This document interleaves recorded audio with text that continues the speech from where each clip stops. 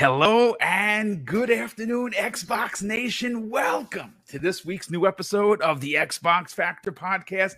I'm your host, your happy host, obviously, Mr. Boomstick XL. Listen, ladies and gentlemen, we have a great show for you. I am buzzing with excitement for a lot of reasons.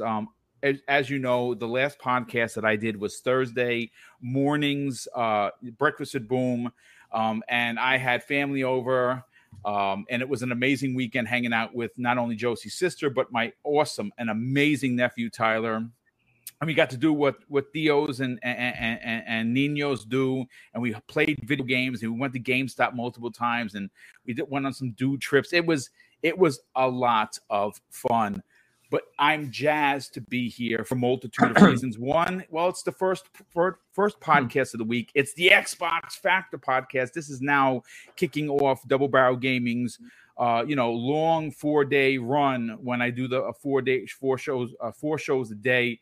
But I'm more excited because we have someone joining us for the first time, folks. Ladies and gentlemen, I found his channel. He does amazing content. He's only been doing YouTube for about a year. Daniel McG, my brother, welcome to Double Barrel Gaming. Welcome to the Xbox Factor Podcast. Hello. Yeah, thank you very much for having me. It's a long-time watcher, first-time panelist kind of situation. Thank you. It's it's really surreal. Actually, I've been a fan of all you guys for a really long time. So if you ask me something and it takes me a while to respond, it's because I'm so used to listening to the podcast that I might not realize that I'm on it. Oh, man. Well, listen, you do great content. The last two videos that you did, I thought were absolutely fantastic. And I kind of want to just grab the people's attention.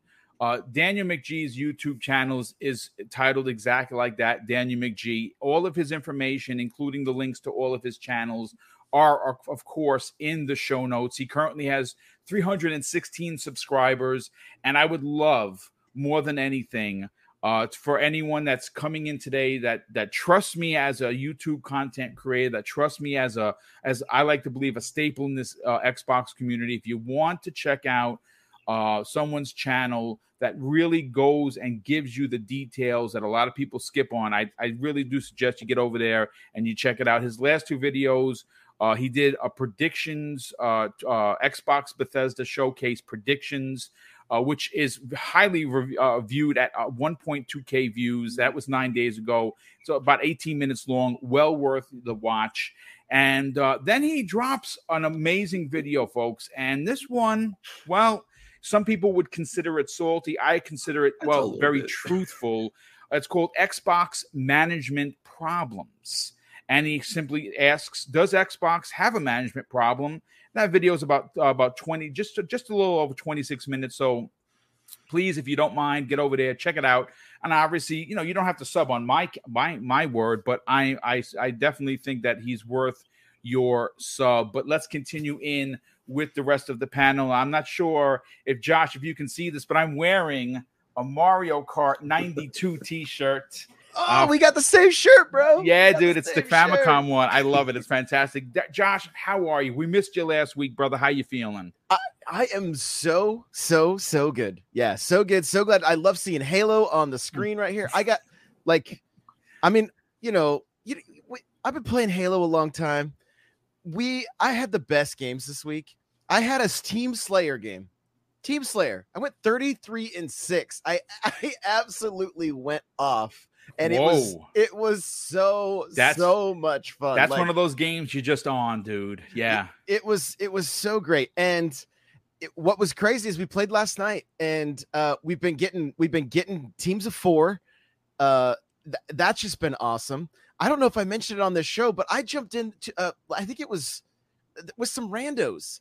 And I love randos, brother. We just started hanging out. I love randos. I talked about it. The Xbox Live days, it was like this gal that was just making jokes about dying all the time, and her boyfriend was with her, and they brought a fourth. We played for 2 hours. It was like the old days, man. And it was just I've been having so much fun jumping on Xbox and playing. So I'm so glad to be here. So thanks for having me.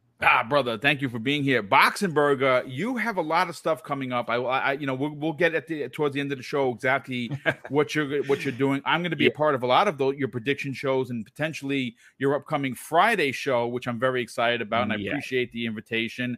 How you been? And listen, tell what you've been up to, what you've been playing. Yeah, thanks, man. First, welcome, Daniel McGee. Nice to be on a show with you. I bet we will have some fun today. Looking forward to it. And of course, welcome also to Josh and VJ. It's always great to talk to you guys.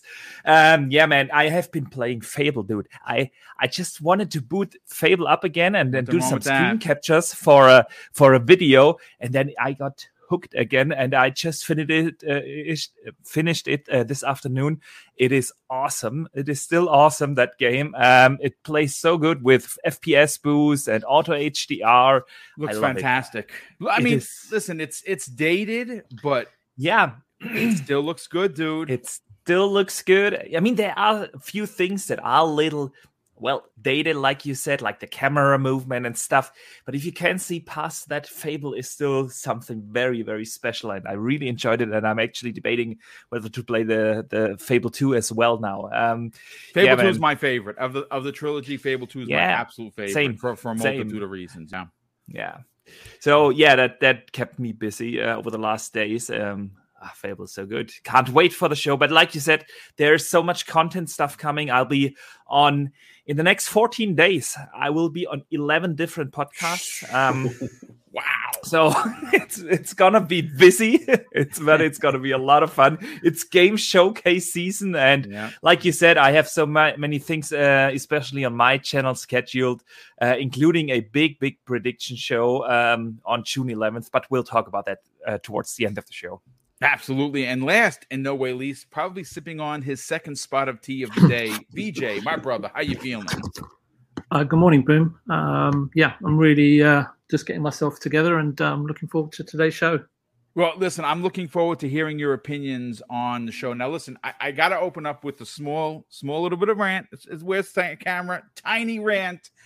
Pongso couldn't be here today because obviously, real life, folks, right?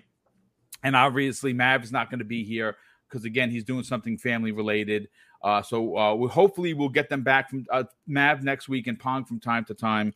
The reason why I bring up Pong is simply because this weekend, him and Steel Rain did what they always do on Saturdays, and they have you entertained for 3+ hours on Living Split Screen. And one of the topics that Pong himself was very, very passionate about was, of course, the confirmation, or the rumor, I guess you can call it. Matty Place, who everyone knows is a great YouTuber, a very, very trusted member of the content creation community. Well, he brought to our attention that Microsoft, he got from a source that he trusts and he knows personally, that Microsoft passed on Knights of the Old Republic remake. Utter disaster. I talked about this on Breakfast with Boom on Thursday, but I just wanted to give Pong a shout out because Pong, you can tell he was disgusted with it, and I have to agree. There are certain things that you don't pass on. I don't care about the money. I know that Steel Rain brought us some great points. Maybe it was a money thing, whatever. Look, here's the thing, folks. I'm not trying to be a D-bag. You know how I feel about Xbox. You know that they listen to this show, and I'm being critical as a fan, not to be a rebel rouser or a clout chaser. I love Xbox, but when they produce an L, I'm not going to sit on my hands and not go like this to the camera screen, because not passing on Knights of the Old Republic, whether it's Aspire, whether it's BioWare, whether I'm making it, you don't pass on a game that's a legacy title. I understand they don't own Star Wars. I understand that they don't own it, but there are certain things that you just don't do. And that is, Pong called it an L, and I just want to reiterate with Pong what he had to say. I think it's an L. I don't know the circumstances. I don't know if we ever will. Will we get it on Xbox? Yes. But how long is that exclusive? I don't know. Is it 1 year? Is it 2 years? Is it 5 years? We don't know because no one's talking. And on that note, thanks to Danny McGee, we just learned, and I heard about it, as a matter of fact, on Living Split Screen as well, that Knights of the Old Republic 2 that was made by Obsidian is coming to the Switch. Now you say, well, big deal. Boom, it's the Switch. Who cares? Well, if you are a fan of the IP, you probably should care, because the modding community, which we know is absolutely fantastic, made a bunch of mods for story that was pulled out of that game originally. Well, guess what? The Switch version is not only an exclusive, but they're getting all that content that was pulled out for the price of, well, nothing but the price of admission for the game. So Switch gets an exclusive, PlayStation gets an exclusive, and both of those games were on Xbox OG as exclusive. Now, I'm sorry. You're okay with that kind of shenanigans? Good on you. I'm not. So again, they just need to understand that sometimes money is less important than fan service. And seeing those two games on two platforms that I'm going to wind up buying them on, I can't buy it on my preferred platform. It's a bit disappointing. But it's 11 minutes in. We got 200 plus people here already. Let's get into one of the spicier topics. Now, we have learned from two sources, and they both have conflicting reports.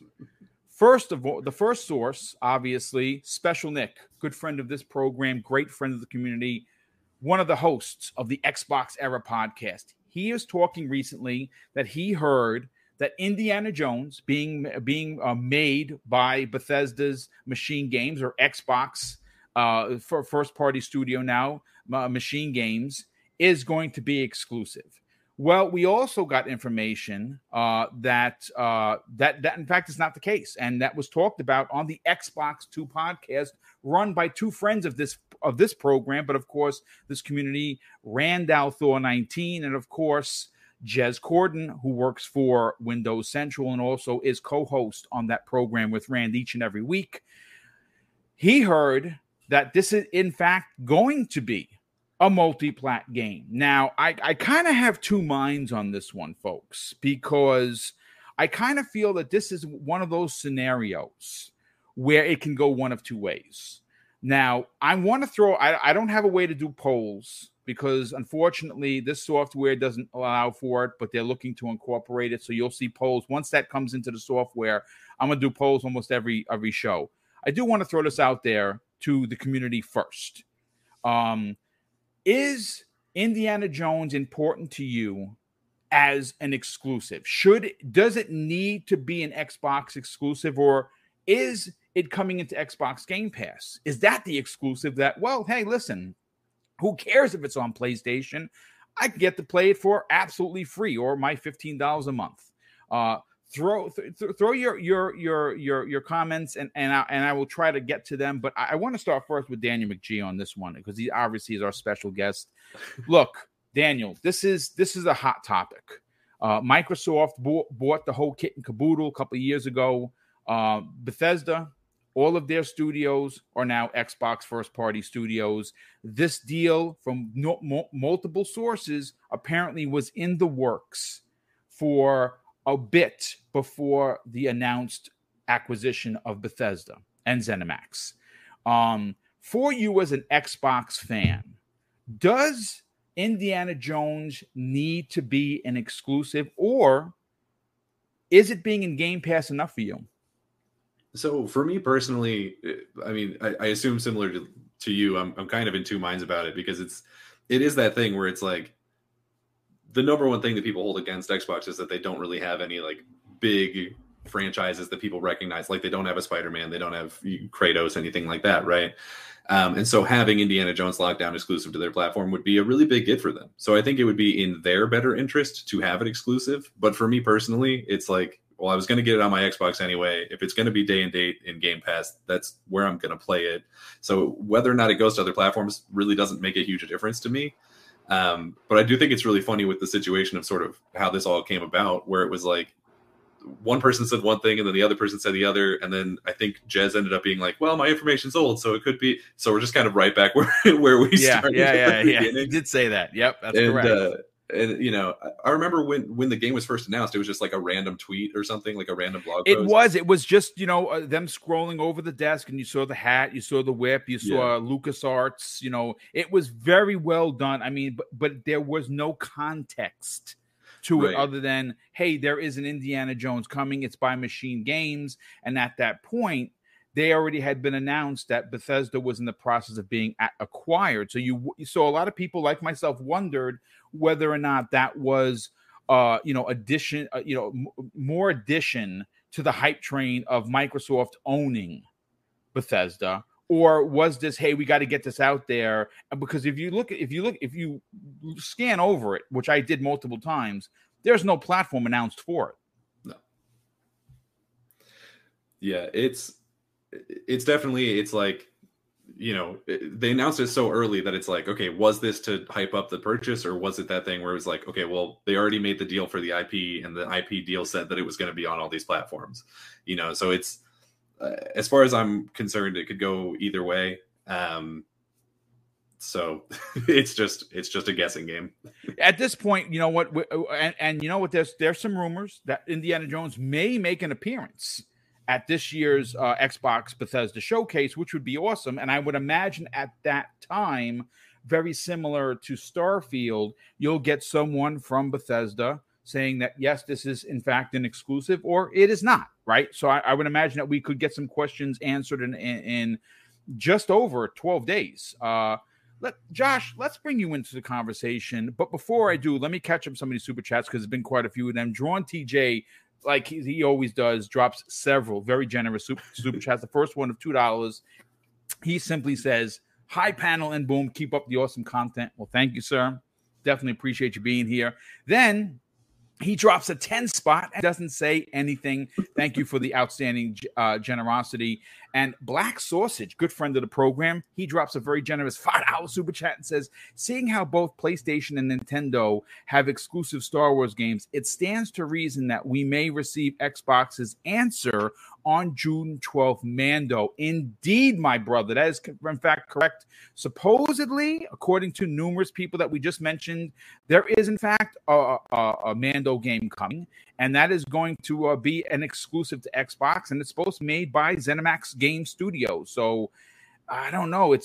We're gonna know in 12 days, folks. Drawn TJ drops an additional $5 super chat and says, "If Indiana Jones is a single player game, keep it exclusive, otherwise release it everywhere." I mean, that's a great point. Microsoft does need those single player games, that is for sure. We also have another one from Jordan TJ. He says, "Everyone hit that like button after dropping an additional very generous $2 super chat." And Sith Lord, good friend of the program, says this after dropping a $5 super chat: do we need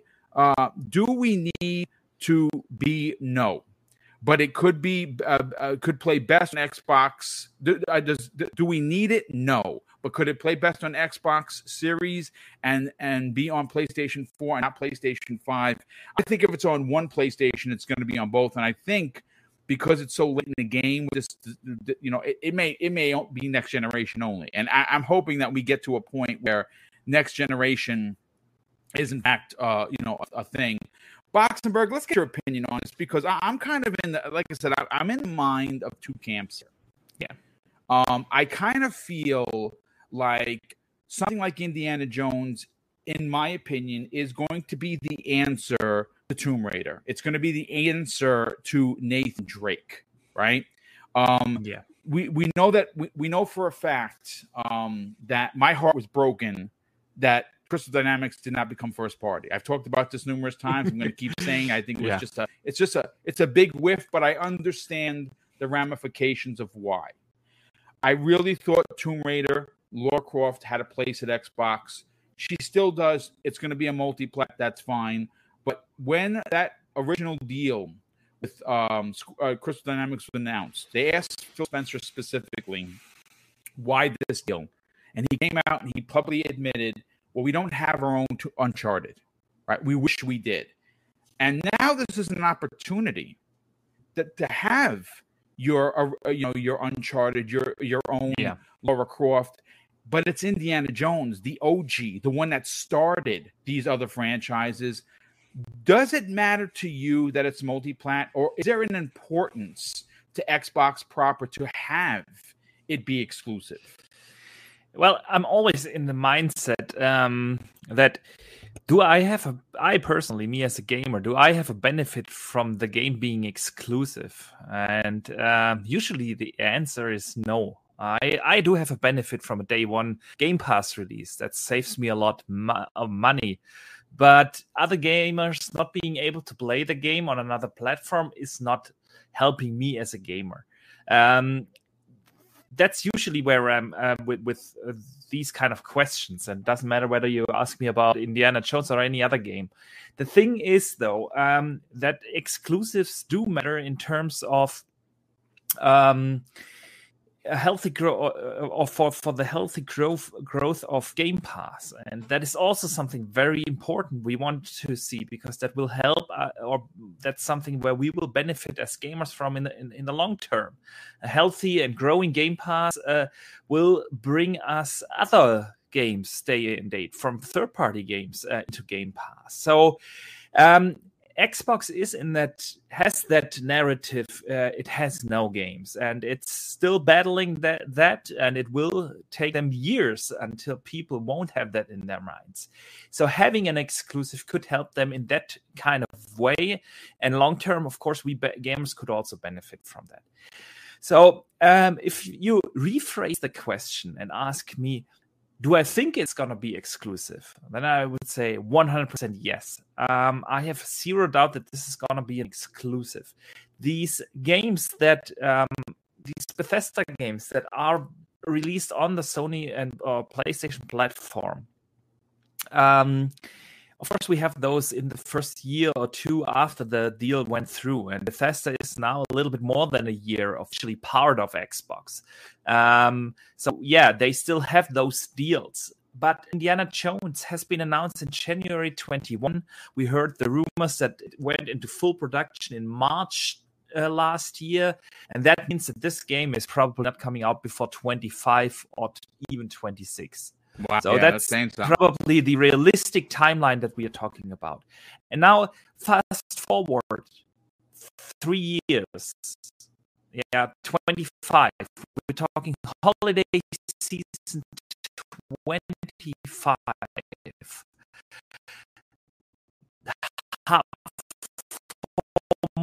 More than half of the generation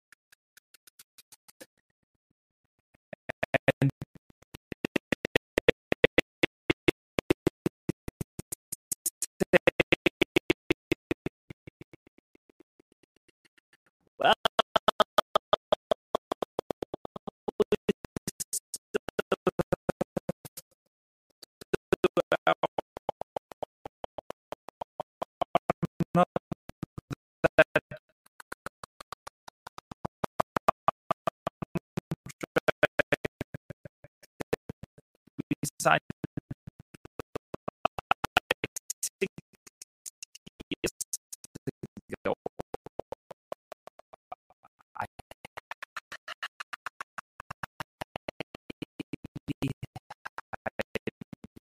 doubt. Even if such a contract exists, Microsoft has so a big leverage over PlayStation with Activision Blizzard and so on. I don't think that PlayStation will insist or leave us if they need to initiate the exclusive content.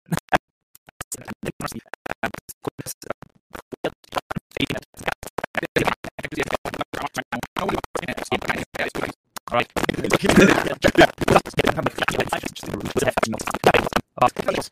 Not sure there, but Xbox but we very small, and I think it's going to be a lot of influence on why I pass that. And that won't be interesting much than the old public. That's probably going to be the reason. That's a fantastic point. I haven't thought about it that way, but Do we know when we're coming out? Is there a date on well, it? it's targeted 23. Okay. It's targeted for 23, and we all know that in 23, Xbox lineup should be pretty stacked. So, Josh, you might be onto something there. And that might be the case, that it's just that it was more of a timing thing. And I mean, I don't know at this point, like, I really trust Xbox and what they're doing. I mean, they've been climbing and making their way back for quite a few years now, right? Like, they've had to undo a lot of things, and so we still live in a crazy time with the way the world is and remote work and all that kind of stuff. And so there's an element of just patience, of kind of just waiting this thing out. But I mean, it's not a small ship to turn, but they're still turning it. And I going back to indie, I'm just not sure. I know for the older generation, they're like, yeah, cool, Indiana Jones. Yeah, some nostalgia. Yeah. But the younger generation's like, what's Indiana Jones? Who's that, Grandpa? Yeah, like yeah. You mean that guy with the crystal skull? Right. Yeah, that was like super corny, right? I mean, it kind of left a bad taste in people's mouth, I would say. So it's one of those things that I just don't know I don't think that's the play. Honestly, yeah. I mean, I think they would be better off like finding some other Marvel game to get, you know, some other like iconic superhero. Yeah, with something like a Superman, or I don't know. I see a lot of people always talk about Spawn, but honestly, Spawn wouldn't be the right one because it doesn't. It's just not famous enough. Not anymore. Not 20 years ago, sure, you know, that's why Spawn was in Soul even Calibur then, on the Xbox. Not in Europe, right? Not in Europe. Yeah, that's just the US market then, and you want a global brand. Spider-Man is known everywhere around the globe. Superman, Batman, all these kind of characters. I mean, Iron Man and Captain America as well. Now after the success of the Marvel movies, but yeah, you're absolutely right. That's the iconic IP they needed, and we still don't know what that game actually will be. I mean, Machine Games is making them. So they're known for first-person shooters. They have only done first-person shooters. And the game is directed by Todd Howard, who usually does big RPGs. And now we are all thinking about an Uncharted kind of game. It is a weird mixture. And yeah.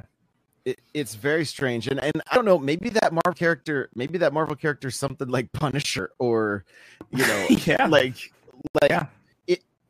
Who knows? We don't know a lot of what Disney has planned that could put. I mean, they could put Fantastic Four back on the map in a way that would be make something. Yeah, that, you know, that maybe everybody's stoked about, just like they did with the Avengers. It's hard to say, but I mean, PlayStation also had like some exclusive Iron Man stuff, right? And that didn't really seem to get talked about all that much. I believe it was VR, correct? If I remember correctly. And that was the VR experience. I didn't know it was also on PlayStation. I've seen people play that on, I think it was Oculus. Okay, but I'm pretty sure I saw it when I was I think it was E3 2019. I'm pretty sure it was in the PlayStation booth, even with PSVR. But I just don't know. To kind of catch you up, Boom, we're just talking about if indie is the right choice based on just the fact that it's not really as well known as IP as Spider-Man. Yeah, right? No, I absolutely agree. First of all, I want to apologize. I actually just checked with YouTube. They were having some technical issues. So anyone that was streaming was suffering the same way we were. I was watching stream live, and basically it was like Morse code. It always seems to happen to my streams. It sucks. That's life. Listen, it's about maybe 7 minutes of the show.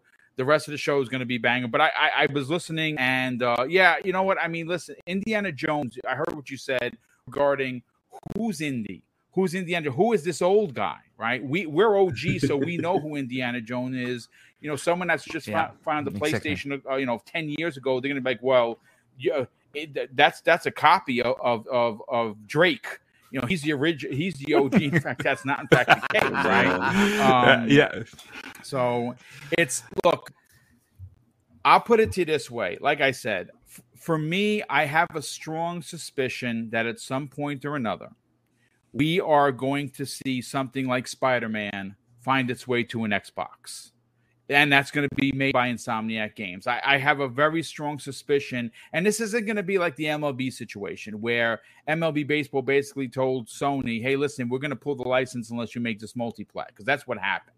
Because they weren't seeing enough copies sold. They were seeing like 2.8 million copies sold on its best. And that's not good enough for Major League Baseball. I have a strong suspicion, and we just had a recent report that Sony themselves has said that we're going to be bringing a lot of our games to multiplat. What does that mean? Does that mean God of War is going to be Xbox? Probably not. But does Spider-Man have a chance? I kind of think so. And I think that this Indiana Jones situation, look, I don't care if the other guys play it. I'm not exclusive. Oh, it's got to be on Xbox. I have to say that if you are in that camp, and you're like, well, wait a second. Xbox needs its own exclusives. I completely understand. Exclusives are an identity to your platform. Sony has it in spades. Nintendo has it in spades. Microsoft, they have quite a few. Doom is going to be exclusive. Fallout is going to be exclusive. Whatever the next Skyrim is, Elder Scrolls, that's going to be exclusive. If you're going to want to play those games, you can play them on your $5,000 PCs that all of these PlayStation gamers claim to have, or they're going to go out like most people and buy an Xbox and support on multiple platforms. Again, a rocky start for the show, to be honest with you. But VJ, I don't know if you got a chance to talk, but I definitely want to get your opinion on this because obviously, if you're finding the channel for the first time, VJ has been on both sides of gaming, both in development and in retail. For you looking at this, hearing what everyone had to say on what you could understand, thanks to YouTube just screwing me as always, how important, or is it important, to have something like Indiana Jones remain an exclusive? I was just listening to the panel, and I think it really depends on the terms of the agreement between Bethesda and Lucasfilm.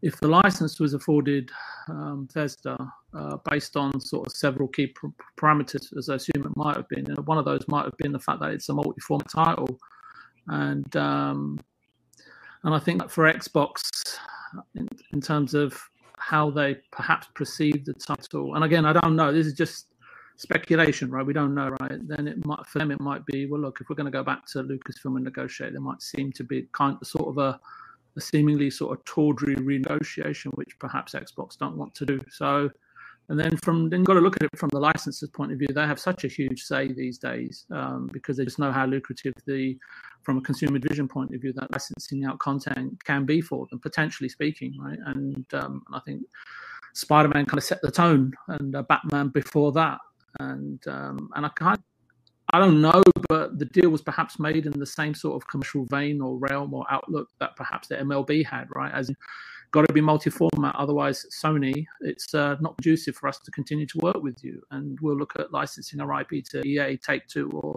Ubisoft, etc., right? And I guess the question is that fans are asking, well, look, we need exclusive content, as Boxenberger, as Daniel and Josh have said, right? And could Xbox open up negotiations with Lucasfilm, right?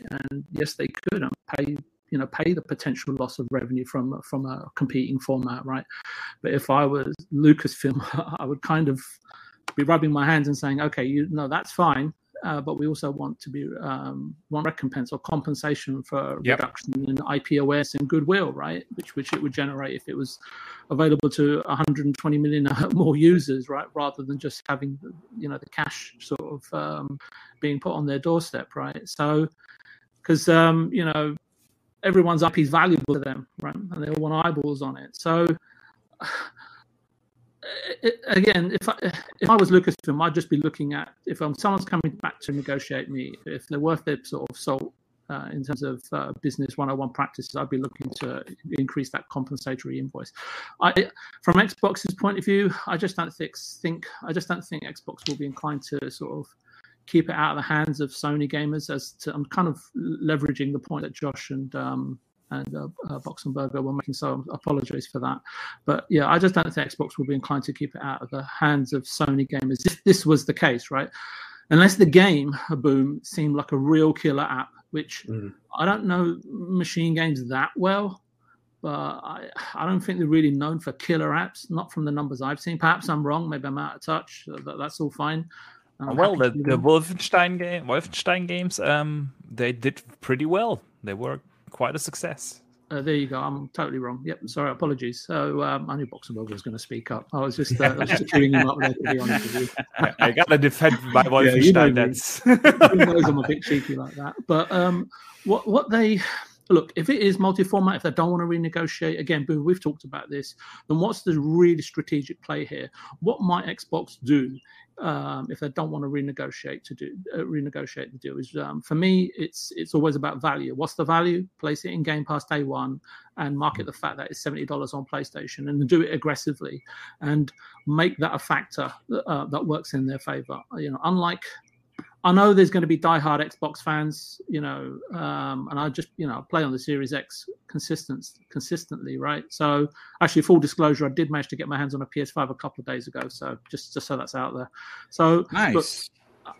Unlike Xbox fans, sort of that are stuck in their ways, Xbox and Microsoft, believe it or not, are not in the business of alienating 120 million PlayStation fans and gamers, or Nintendo or PC or any other format or any other dongle or any other way you can access video games in any part of the world or the universe, for that matter, if the space program ever takes off.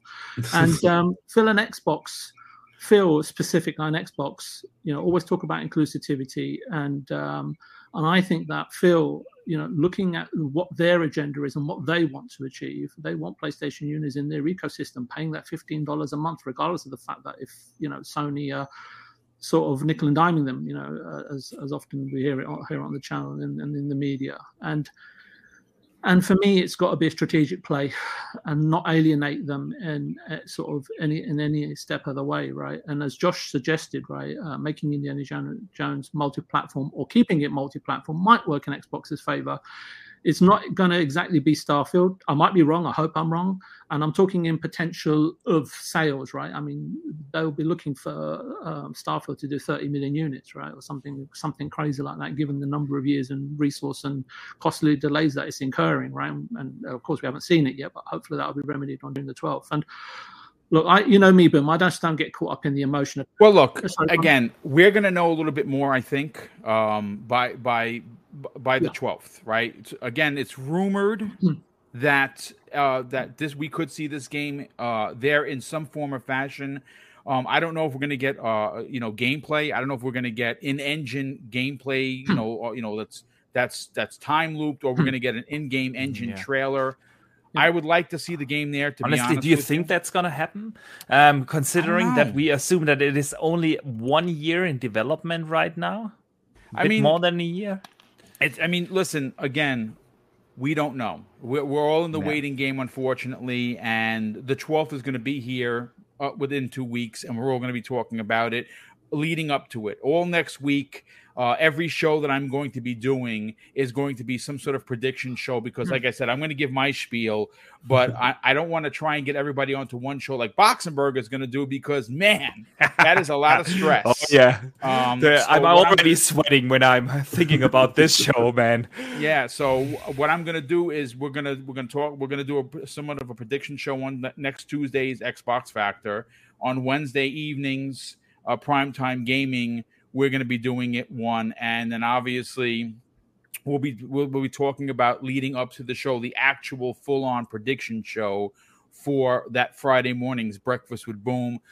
Listen, I want to move on to the other topic, and once again, I do want to apologize for the technical difficulties. Certainly, well out of my wheelhouse to fix. That was a YouTube problem, and I do trust me as someone that really goes over these shows with a fine-tooth comb. When it happens, I get a bit dejected, and you're probably going to hear it in my voice throughout the show because we had over 300 people here, and we lost 100 and something people because I wouldn't listen to me. I'd be like, F that guy, his stream sucks, and that's not my fault. And it bothers me because everyone here works real hard, and to have that happen, especially because we're introducing Daniel McGee, it does bug me, but we will persevere and we will give you a great show. So continue listening. We have Takato, good friend of the program, generous friend of the program. He drops a $10 super chat and says, Xbox probably should talk to Brandon Sanderson about what he's working on next if they want a new IP. That's very interesting. Yeah, I mean,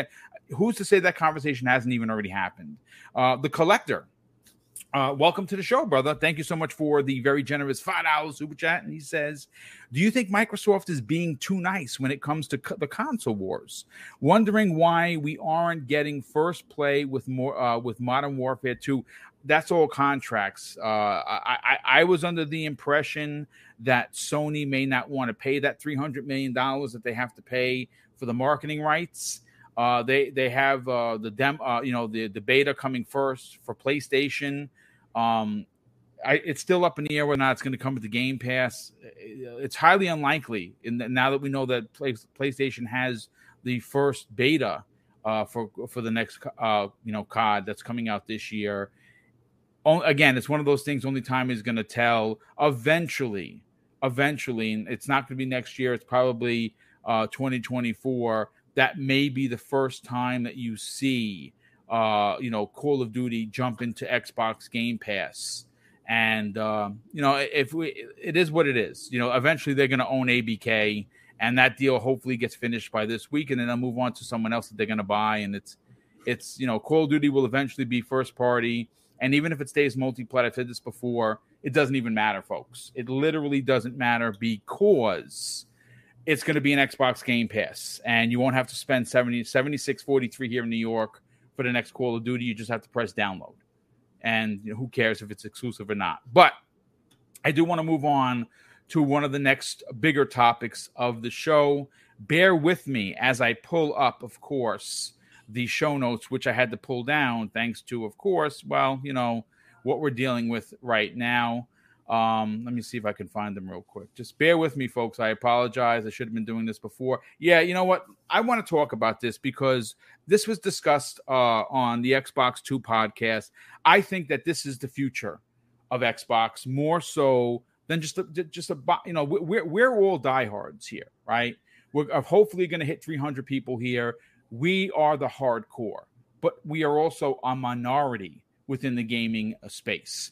The majority is the casual gamers, the normies, people that buy one game a year. It's Madden.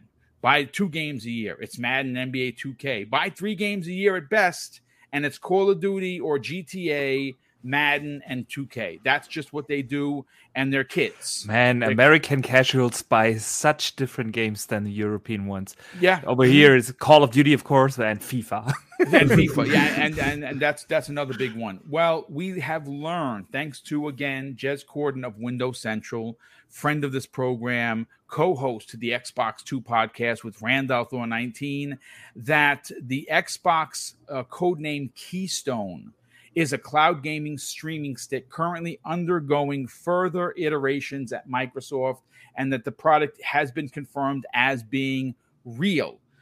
This is very interesting for a lot of reasons, folks. A couple of years ago, Phil Spencer, during an interview, said something that he got clowned on. He said that we are trying to reach 3 billion gamers, and everyone laughed at him. Everybody. Now I didn't laugh at him because I understand that in business you got to reach for the stars. You want to sell your wares to as many people that has eyes and ears, right? I don't think anything is wrong with what he said, but he got clowned on not only by the knuckleheads of Twitter, but actually gaming journalists. Oh, look at this guy, 3 billion gamers. This is never going to happen. I hate to tell you this, folks. He's got a good shot at it, because if the ABK deal does go through, well, they own King, and King, we know, is a mobile in the mobile market, and mobile market is big. But you know what else is big? TVs. Everyone has TVs, right? How many do you have in your house? I have 3. I know that people that have big homes have 6, right? Well, this Keystone, which is supposed to be an HDMI-based streaming, box or something to that effect, is apparently under development. And it's, again, I've heard from different sources that I have talked to that the price, when it is released, is going to potentially shock you. Like, you're not going to believe how cheap it is. And I think that Microsoft has a real shot here for that, what we call in marketing, and I'm going to go to VJ first on this, impulse buys. VJ, you know about impulse buys. You were in the business of course, in development, but also in retail. If Microsoft puts out a streaming box or a stick that's, let's say, $80 with a controller, and at that time when it releases, they can slap Call of Duty on that box, or Fortnite, or whatever, whoever they partner with, that is going to fly off shelves, especially if they release it during the holidays. What are your thoughts on this confirmation from Jez Corden? It was an exclusive for Windows Central, that this streaming thing actually exists, and that Microsoft, before putting it out to the masses, it's undergoing multiple tests to make sure that it is the right product. Could Microsoft gain a foothold on the entire industry, not only just having streaming, not only having the Series X and the Series S, which is expected to be under $250 this fall, but a streaming box that's going to be anywhere between 70 and 80, maybe even $90 with a controller? They are now tapping into every possible vein of the market. And when you consider King being a part of that big overall plan, this is massive. Yeah. Sorry, Boom. I didn't know you was not going to allow me the opportunity to copy everyone else's homework on this topic, but I'll go first. I think we had a gentleman on, right, a couple of weeks ago, Thai Boy Travis, the man in black, or the young man with the school uniform with the ID badge missing, who kindly graced our show a few weeks ago. He's a good dude. He has some big opinions. I like Travis. He's a good dude. Yeah. I know. I like bouncing off of him and countering him, but it's a shame he's not on more often. Anyway, he didn't seem quite all that optimistic or a fan of such a device insofar as it having a significant impact, let alone a home amongst gamers and unsuspecting future gamers. He was actually countering the fact that who would actually be the client for it, right? And I may have that wrong, but I think I'm pretty accurate on that. And I'm pretty sure that he said something to that exact recourse. So for me, I kind of shy away from popular opinion. I always try to give a counter opinion, even if I fall flat on my face, because that's what it should be about.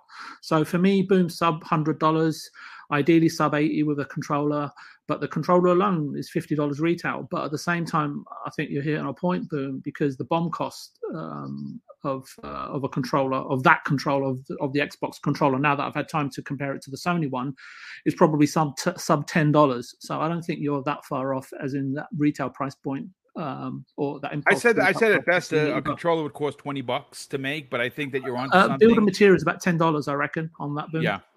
From my experience, I've been in accessory manufacturing for a number of years, so I've got a kind of a good idea. So for Xbox, I think that they've made if you look at where Xbox are, they've made huge investments in content and studio infrastructure. I won't go into all that because that story's been told about 1 billion times. So they've spoken to shareholders and viewers across all the major outlets, be it via paper, web, or TV, promising a hell of a lot. Again, I think primarily aimed at their shareholders, right, and their investors. And this streaming device is seemingly a facet of a larger plan in order to sort of deliver on exactly what they promised to be possible. Or what they hope to be possible, even though I'm not convinced, but that is going to be 3 billion gamers, but they've got a conviction about them, which is fine. Like you said, Boom, you've got to aim for something, right? So for me, it's again about progress. And and I know in the show notes, there was a reference to a PlayStation TV that apparently didn't do very well. And even if it doesn't do well, Boom, it's not the point or the takeaway. In Sony and now Xbox's case, or even Nintendo's case with the Wii U, right? It's about making innovation and then observing to see what occurs, whether it succeeds or fails, so that you can then make better decisions longer term and improve design and services. And I think this is where Xbox is at. And as I mentioned quite a while back, those that lead provide guidance for those that follow. And Sony and Nintendo have led the industry in varying ways at different points over the last 3 or 4 decades or whatever it is, and still do in certain facets. And now Xbox seem to want to attempt the same sort of thing, right, in terms of innovation and progression, right, and not continue to be, like you said, left behind, right. And there was connotations or words to that effect from Boxenberger in the last topic as well, right, which is kind of still a little bit of a sourly sort of competitive taste in Xbox gamers' mouths, right? So I think everyone else, and I'm talking besides Xbox, is happy to let Xbox lead and follow suit as viable, opportune, and necessary, because they'll let them invest and show what works going forward, because they can afford to do so, right? Well, they obviously a perfect example to your point is, what did Sony do? They watched and learned from Microsoft's both failures and successes with Game Pass. How do we launch our own? How do we launch our own streaming service? Let's just watch Xbox do it. Yeah, let them take the risks. Business 101. Business 101, and this Boom. But this move is not just going to serve benefit Xbox. Besides us consumers, this is going to serve all platform holders and other people that will have tremendous amounts of intellectual property and content that want to put their games on this kind of dongle or get it out there via whatever this process is going to be. My only concern is that Sony and Nintendo have shown countless times. This is to your point, Boom, that you just made, which is a very good point. My concern is that Sony and Nintendo have shown countless times they know how to strategize and profit in and around whatever Xbox, an extremely aggressive and an untethered beast, right? When it comes in terms of its competitive nature, right? Even though they may have hits and misses, and now it's Xbox's turn, right, to invest and play. I don't know how to put this, but play that role of big brother, but also make sure that they succeed. And they don't. Where Nintendo and Sony have succeeded countless times, they're around an aggressive player. I can't categorically say the same for Xbox, and this is why. I don't mean to sound like a broken record, but I am. June the 12th is fast becoming pivotal and key in terms of progression and everything that Xbox has got to offer imminently in the next 6 months up until the year end, or their financial year end, which is next June, and obviously into the future. And I think, Boom, in terms of, like I said to you, what they've promised shareholders, this is a part of a bigger plan, and they've got to make it a success, some shape, way, or form. And as I say, controllers don't cost more than $10 to make, not the Xbox One, and you'll be surprised. And the dongle, again, I don't know exactly what the features are, if it has memory on board, etc. I'm not a really technical person, so that item there, I have no clue what it costs to make. But I'm in agreement with you. Sub 100, if it's $80, for sure, I'll be popping out to get one. Yeah, I would buy just because I'd want to try it, to be honest with you. Real quick, Pragmatic Eagle, generous friend of the program and longtime supporter, drops a very generous $10 super chat. Thank you for doing that, brother. Definitely appreciate you being here. Let's bring in Daniel McGee, our special guest of today's show. Daniel, this is the next iteration for Microsoft to try and reach out. I mean, listen, PlayStation, we've learned, is in the top 10 in the top 10 franchises or IPs or entities within the world that's looked upon as brands, as brand loyalty, brand knowledge. PlayStation's is in the top 10. They have some pretty incredible company, right? Apple, Peloton. They have so many of these big name companies. Sony's a part of that. PlayStation is a part of that, and that's hard to combat. But Microsoft seems to be gaining ground, and potentially, if all the cards seem to fall the way that they may, they could take over at one point or another market leadership for gaming. Not for everything, but for market leadership for gaming, for sure. There's a good shot they have at that if all of these games in development hit. And there's a good shot that they might.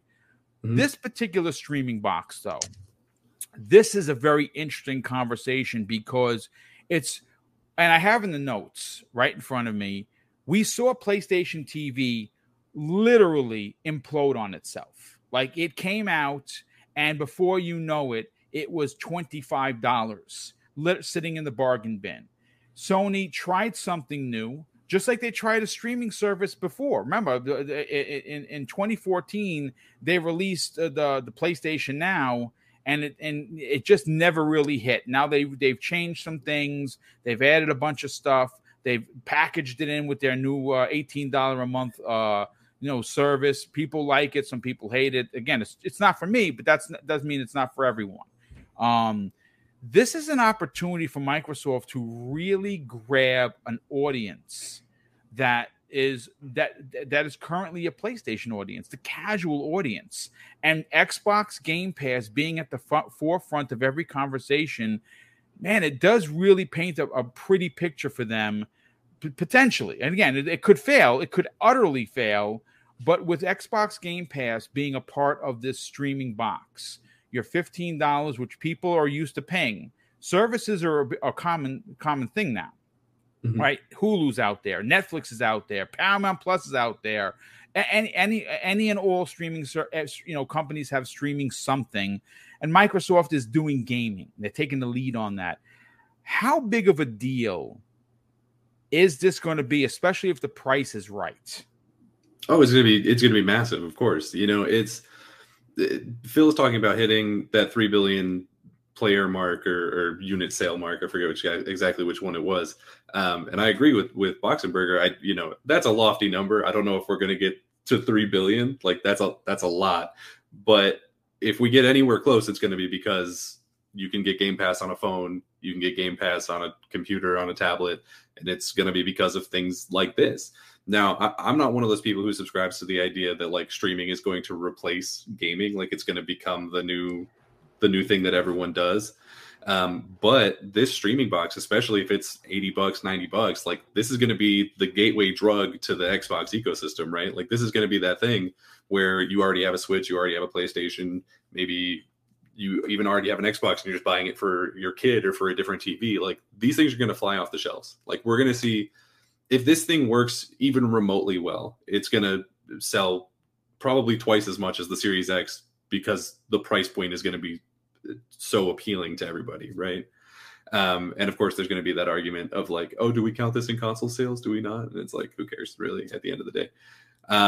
But yeah, like this is the way that Xbox is going to become that household name that they haven't been in a long time, is just by sheer force of like power. And to your point, about it potentially being able to fail, like I feel like they've already proven that the service works. Like they've already proven that Game Pass is desirable. They've already proven that xCloud works for the majority of people, right? So in terms of just whether or not it's going to function as a device, it really just comes down to whether or not it's going to be marketed well enough to let people know that is a thing, right? So I think it's a really big deal for him. Yeah, you know what?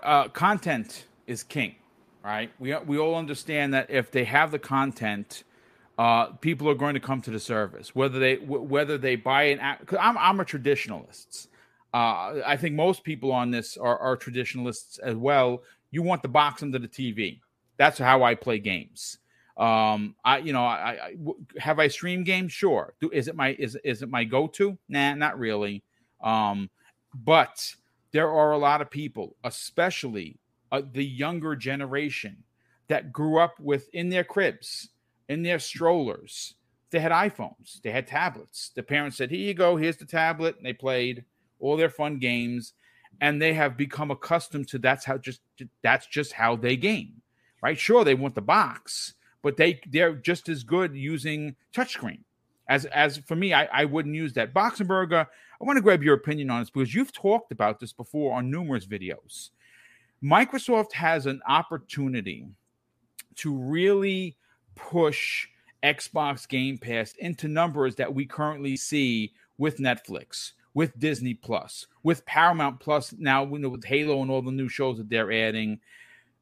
Is this a big deal for Microsoft to push this narrative of streaming by just plugging something into your TV and making your TV an Xbox? I want to say yes, but obviously it isn't, because otherwise we would have that stick already. If it would be a priority for them, they would have already pushed that thing out.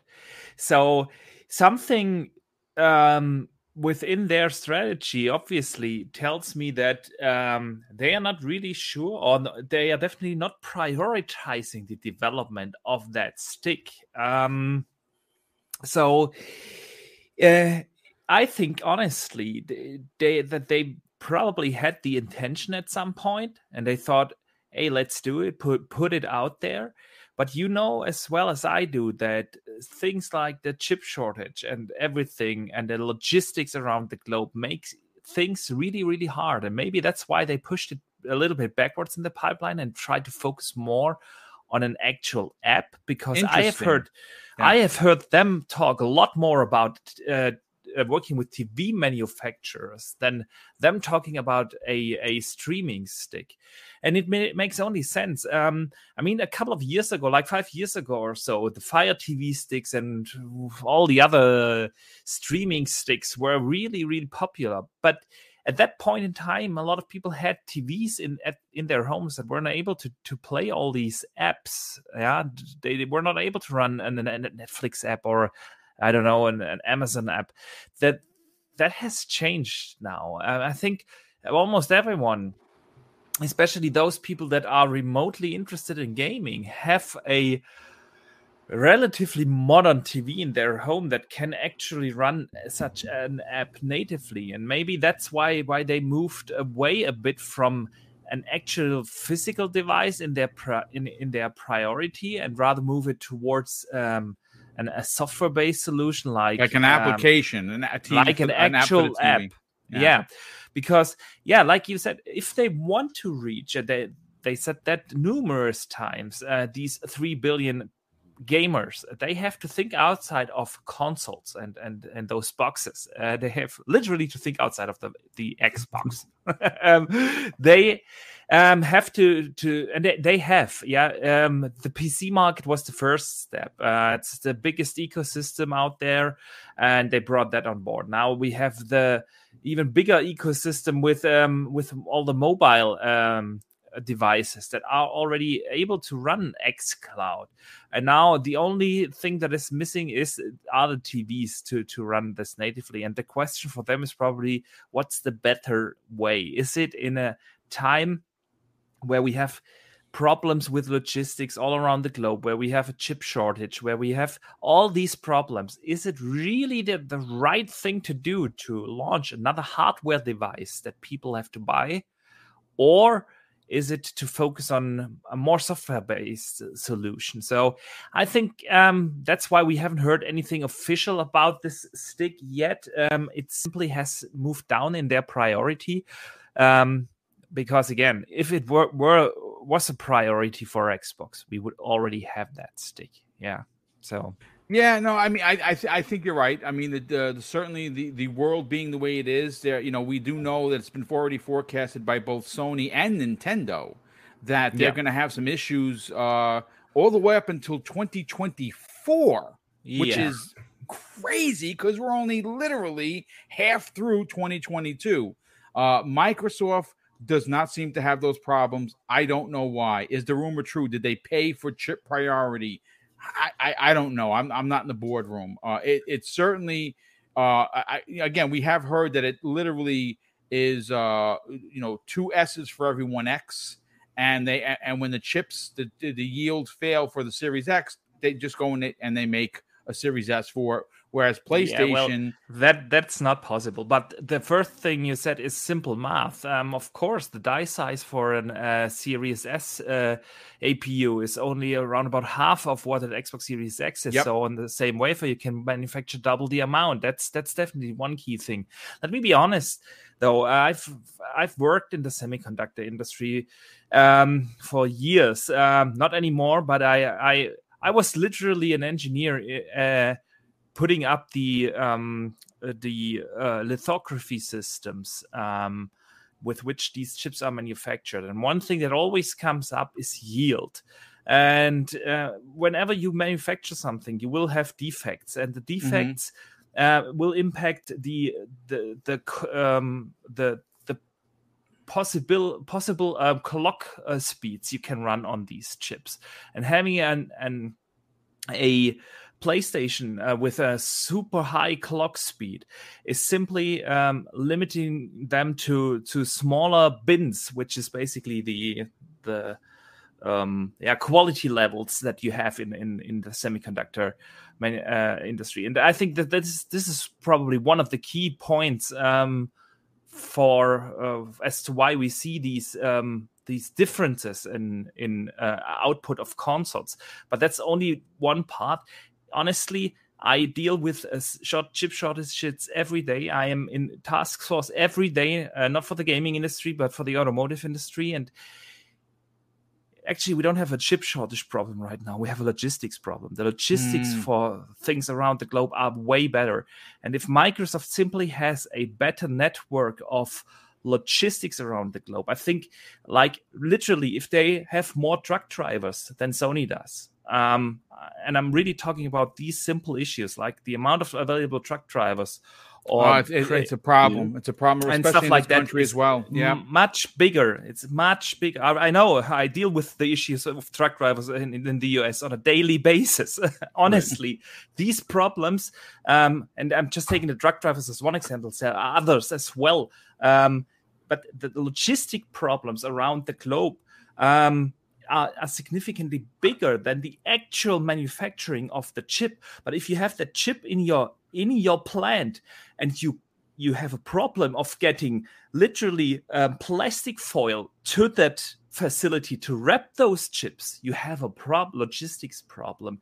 And I don't know if that is happening with Sony or Nintendo in a bigger way. I'm just saying that these are the problems that we have to deal with these when we talk about a chip shortage. It's more like having logistics problems for all kinds of things. And Microsoft being the bigger company, they might just have a better infrastructure there and have the advantage because of that. So sorry for going off rails. No. Listen, this is a conversational podcast. That's fascinating information that you may not hear in other podcasts. Josh, I want to, you talk about having a multitude of TVs in your homes because obviously you have adult boys that play right along with you. The missus plays as well. For you, looking at this from a bigger picture, taking like Steel and Pong like to say a third person or an RTS view for this particular streaming box, Microsoft finds themselves doing really well in multiple countries, not just with the Series X, more specifically with the Series S, which is fantastic, right? But this streaming thing, this has a shot to really propel the Xbox brand into the general conversation of the normies, of the non-gamers. How important is this to their future plans on bringing Xbox Game Pass to be a traditionally supported platform like a Netflix, like a Hulu, like a Paramount Plus? I'm gonna say it's similar to the importance of Netflix getting onto the Wii. I don't know if you guys remember, but we had to use a disc. But how many of our parents or even possibly grandparents were like, "Oh, I'll try Netflix because I have this box here that will actually run it," right? Versus because when Netflix came out, there wasn't smart TVs, really. Right. It was that we were all running everything through. We were still mailing discs back in, bro. We were, and we were running stuff on our 360s or the Wii. I remember why would I even watch TV, like Netflix on, but I had to have that disc, right? It was just like one of those things. Like I didn't need it, but it was still there. But then when the Wii got moved to another room, then the kids could watch Netflix on that if they wanted to, right? It was still an option. I think what this does, especially, you know, I've heard people talk about this. Maybe you guys confirm. I tried looking it up, but I think there is an issue with Japan and the PS5 based on the size of the console, right? It is very large, and that, look, here's the thing, folks. 10 years ago, 15 years ago, when in Japan people would wait online for 2 days to get their said console, the PlayStation 5, as at then its size, might have still been an issue, but that culture, that region is not the same region anymore. They are mobile gamers. They are gamers that like playing in cafes. They like playing on their computers. But you know what also they also like? They like size, smaller things in their flats, in their apartments, which we know in Japan are small. And that's why the Series S, I don't know how, I mean, listen, I don't know how many people of the nearly 350 people we have here are on Twitter. Like, I don't know. But I know that on my timeline, I am on a daily basis, at least 5 times a day. Follow me, Mr. Boomstick XL on Twitter. Whenever I see these, I just got my Xbox for the first time from Japan, I'm welcoming everybody. Hey, listen, welcome to the family. This is wonderful. I'm getting it in my timeline all day long. And that's, listen, Sony is known, if you remember one of the biggest conversations from, and they polled, from Mitsuwave polled Japanese gamers, they felt abandoned when Sony pulled out of their main headquarters out of that region of the world to the US. And that is a fact. So is that a contributing factor, Josh? I don't know, but we know that streaming, guess what, is doing really well in that region of the world, and having even something smaller would do dividends for Microsoft. And the articles that I'm seeing about Keystone or whatever is that they've scrapped the idea that's going back to the drawing board. Yes, whatever the case may be. But let's talk about that potential drawing board. Maybe that drawing board is more than just the streaming on the TV, but including something that allows people to get that subscription. We already utilize it, right? I have a Backbone that I use with my iPhone, right? You can get the clip that so you can hook that controller. Yeah. Maybe they not only tackle this tiny device that you could sell, worldwide, but they also look at the success of the Switch and say, wait, let's make sure that the mobile cloud gaming is also included in this whole marketing for this thing, that they're essentially go. And it's not that it's about like taking the market share from the Switch, but about looking at that success and going, we can do this with the device that people already have for a fraction of the cost. They buy the controller, they buy the Keystone, and it comes with a clip that same controller attaches to their phone. Or part of this whole thing is that controller that they make attaches to mobile devices, and now they're in that, and it's especially for the Japanese market. Like the Japanese will sit and play Monster Hunter on DS on subways. Yep, that's right? fact. Yeah, because they love it. They love it, and that's how that culture is. And so I think another factor here, though, is that what games are going to be out and available that are going to appeal to that market at the same time, and because the US market is in pretty good shape with Game Pass. But what about some of those JRPGs? What about some of those other games that are going to be more appealing to that audience there? Josh, it makes to that amazing point that you're making, it begs the question, all of those trips to Japan that Sarah Bond and Aaron Greenberg and Phil Spencer himself were going, right? I mean, it's there's a reason for it. Again, this is a long play, Josh, and it looks like everything that they've been doing all these years are coming to fruition. Yes. Yeah, no, absolutely. And I think we're seeing, I said it earlier, it takes a long time to move this ship, right? Yeah, It's it does. not, and I don't know if this is this may be an unpopular opinion, but to me, I feel like even some of the acquisitions that have taken place have been with studios that have been struggling to a certain extent, right?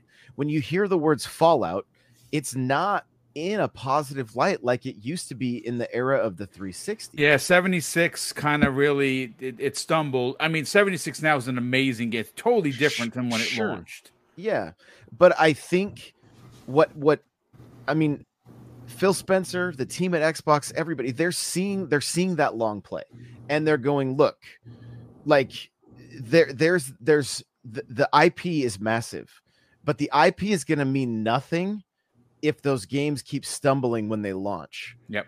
Right. And so they like launch this device when Starfield and Skyrim and some other, I mean, who knows, maybe Scalebound ends up coming back, right? Like I have no idea, but I mean, I'm dreaming big, you know what I'm saying? But to really, I mean, this is where Xbox can really strike, and they can say, look, now there's how many of these devices out in the world? Like let's fast forward 5 years from now, Keystone launches and it's whatever the price point's $100, whatever that case may be. Well, if there's, I mean, we're talking millions and millions of these things out there so people can play Game Pass. Well, now you're going to have other services looking at it going like, and potentially PlayStation going, yo, we could get subscribers if we can get on this thing, or are they going to try to then bring back PlayStation TV? I don't know how it looks, but I've taken up a lot of time. The last thing here though, I mean, I know all of us have probably tried the cloud gaming. I tried playing the show on my 2K monitor. It suffers, right? When you do the cloud, the graphics suffer. That being said, I picked up a copy of the show for the ease of use to play with my dad while on vacation without having to pack up my Xbox. And did he care? No. Nope. He didn't say a word. Nope. And he was probably in amazement that he was playing that game. Oh yeah. He was just like, I would just get a text. Home Run Derby. Yep. and we would sit and play for a couple hours. Right. I mean, but that's the to be able to just take that Keystone on a trip with a couple controllers and have my entire library of Xbox games right there at your fingertips. That's crazy. And then to be able to grab my Backbone and still play those games just as long as I have decent Wi-Fi.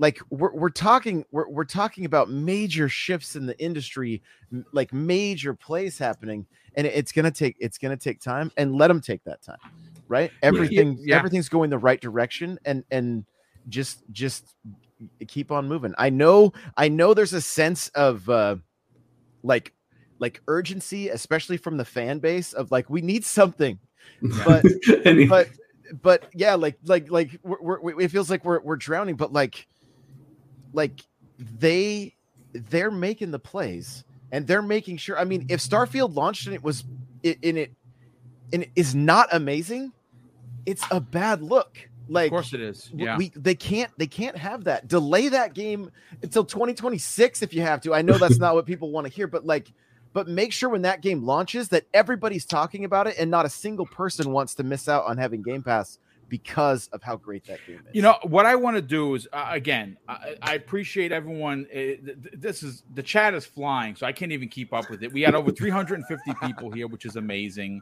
Everyone is really passionate. I got to catch up on the super chats, but I do want to simply just paint a picture to close out this topic. Folks, if you don't think the normies or the casual audience matter, I'm going to paint the picture for you.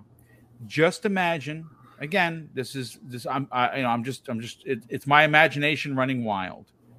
If this thing is $80, $79.99, and it's a nice fancy box, and on that box Xbox Game Pass, Xbox, whatever it's going to be called, Series T for TV. I don't know, whatever you want to call it, right?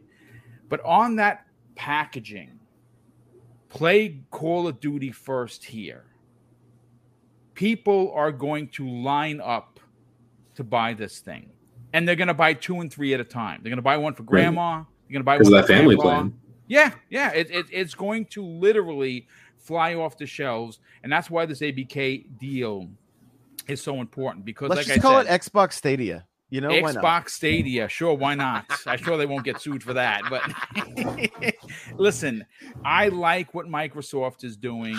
I like the fact that they are trying to bring in new players. I like the vision of Phil Spencer and the team over at Redmond. I do want more from them, and they're going to deliver. The ABK deal is a proof positive that they're in this for the long run. Yes, they need to get those first-party games cranking, and once they do get cranking, it's going to be amazing. I do want to bring up the next topic, but before I do, Drawn TJ drops an additional $5 super chat and says there's going to be 5 first-party games that will release next year. Just let that sink in. Yeah, it's there's going to be at least 5. And again, I said that, and I hope I'm wrong about this. There is going to come a point that games are going to have to be shelved like films. Because they're just going to be, they don't want to eat their own lunch. There's going to literally be too many games ready to go. Now, is that a good or bad problem? That's really logistics. That's on you. I think the more games, the better.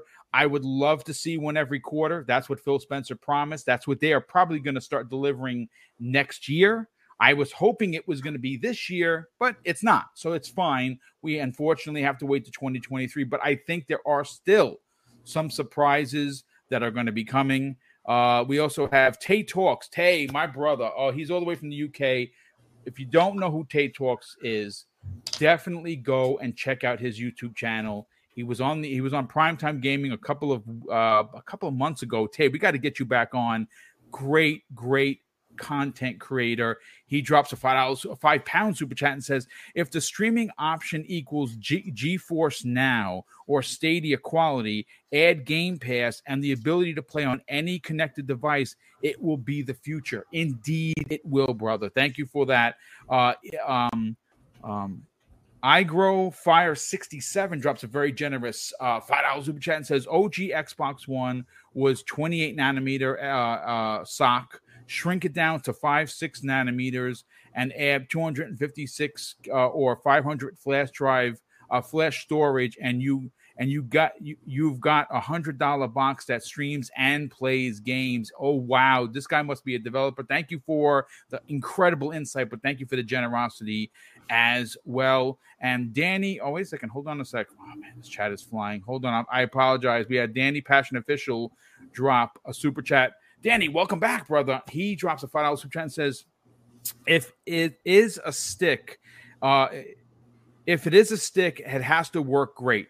The first impression is very important, more for casual who may never heard of Xbox Series X and S on streaming app is better. Yeah, that's probably why they went back to the drawing board, because they understand that you really only have one shot with consumers. That is for sure. We also had a $10 super chat come in from Highlander 001, a very generous $10 super chat, and says, I was in the hospital for a week.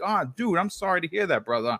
Hopefully you're feeling better now. And I was streaming on my Xbox and Game Pass to my tablet. 5 nurses saw me playing, asked what and how. The nurses got a Series X for their kids cause of streaming. That's a great story, dude. I'm sorry that you were in the hospital, but hey, man, Xbox should throw you a free game because you sold it, so potentially even more. So good on you, brother, and I'm glad that you are back home. But that's a great story. Folks, obviously, you've been hearing me talk about Halo. If you follow me on Twitter, I'm constantly posting my big wins. I don't really post my bad losses. I've had some. You ever play a game where you got like 13 deaths and like 5 kills, and you want to throw your controller? I don't throw controls because they're expensive. Uninstall. What's that? Uninstall. Rage quit, uninstall, never go back. I've had quite a few of those games, but I've had more great games than ever. I obviously finished season 2. The Battle Pass you saw, I did it live on the air for you. I hit 100. I'm working on season 1. I only got to level 52, and I am level now 81 on that. And I did that over the weekend. Even with Tyler here, I was playing 20 games per day. I love Land Grab. Land Grab, as you see me playing, it's great. I like Fiesta. Those are my 2 favorite modes. You start with random weapons and you just go crazy. Sometimes you got crap weapons, and sometimes you start off with a sword. And I like that because then I go around like Freddy Krueger just cutting people to shreds, and it's amazing. But that's not what we're here to talk about. What we're here to talk about is what is on the thumbnail. Now, the artist, and I'm going to get his name because I'm going to pull up the show notes right now. One of the things that I think Halo is lacking currently, folks, is the fact that there are no licensed IP skins. Now, look, we understand that Phil Spencer has a thing for not wanting to get involved with licensed IPs that he has no control over, and that's understandable. He's the boss. They're slightly gun shy. They've had some problems in the past with licensed IP. So my hope and gaming God prayers to get a Boba Fett Marjolan armor skin, or a Stormtrooper, or a Captain America, or a Deadpool skin. I don't know how long it's going to take to get there. I asked this question and I posed this particular topic because we have seen Fortnite. And I understand Halo Infinite is a totally different animal. It's still free to play. I get it. But Fortnite, they have all of these connections with multiple franchises. I mean, they've had everything from DC to Marvel. They had The Matrix. They've had G.I. Joe. You name it, they've had it. And I understand that this free-to-play scenario for Halo specifically is new. It's an uncharted path, so to speak, 4343 Industries. But something needs to happen in regards to getting more people to play this game. If you're not playing Halo, I understand. Maybe it's not your bag, but the game is magnificent. There is nothing wrong with the game. Yes, does it need more content? 100%. I've played when you're playing, especially on Land Grab, it's 4 maps. It's the same 4 maps. That's unacceptable. We need more maps. That's all I'll say about it. That's the only negative I can say about it. But what kind of blows my mind as a content creator who's constantly writing? I write all my own scripts. A lot of the topics, sometimes there's nothing to talk about. I'll write my own original topic. I love that, in fact, doing that. This is one of them. Microsoft currently owns so many IP that they own, specifically with Bethesda. Could someone in the audience, we have over 350 people here, and I want to welcome everybody, but I have to pose a question to not only the fine folks in the audience, but of course the esteemed panel.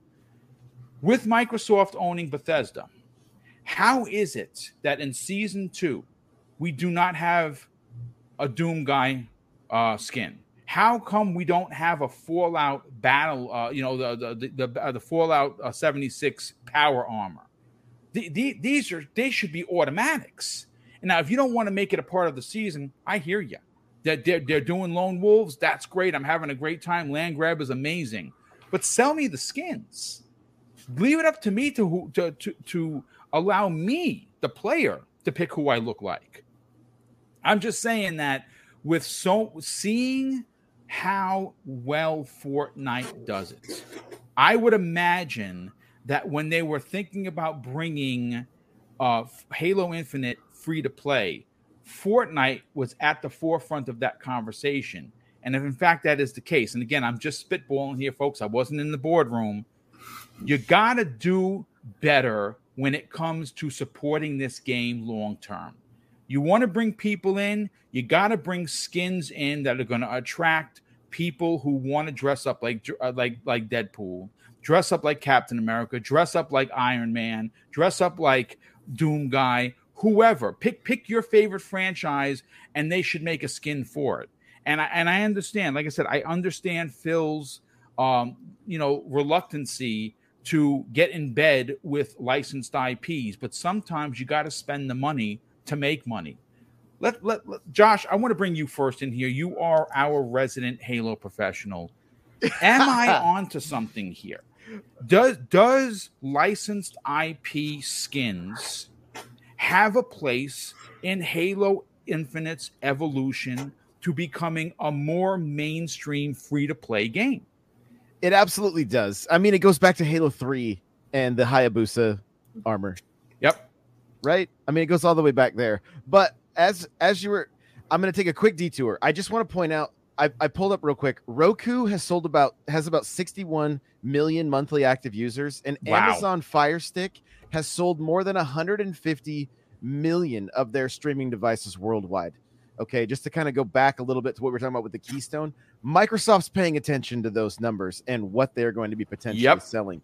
That's more, if they have the potential to sell more than the PS2, than the Wii with that device. So I just wanted to throw that out there. Last little bit of on that. But yes, the getting the licensed IP on Halo, yes, please. As you were saying it and you were talking about Doom Guy, I was thinking Skyrim. And what if when you use the repulsor, it sounded like the dragon, like when you had this. I love what you're putting down. Honestly, it's fantastic. I can't remember what it was called because I haven't played Skyrim in so long, but it was like, it was like their howl, their roar. It was Fusro Da. There it is. That's what I was like.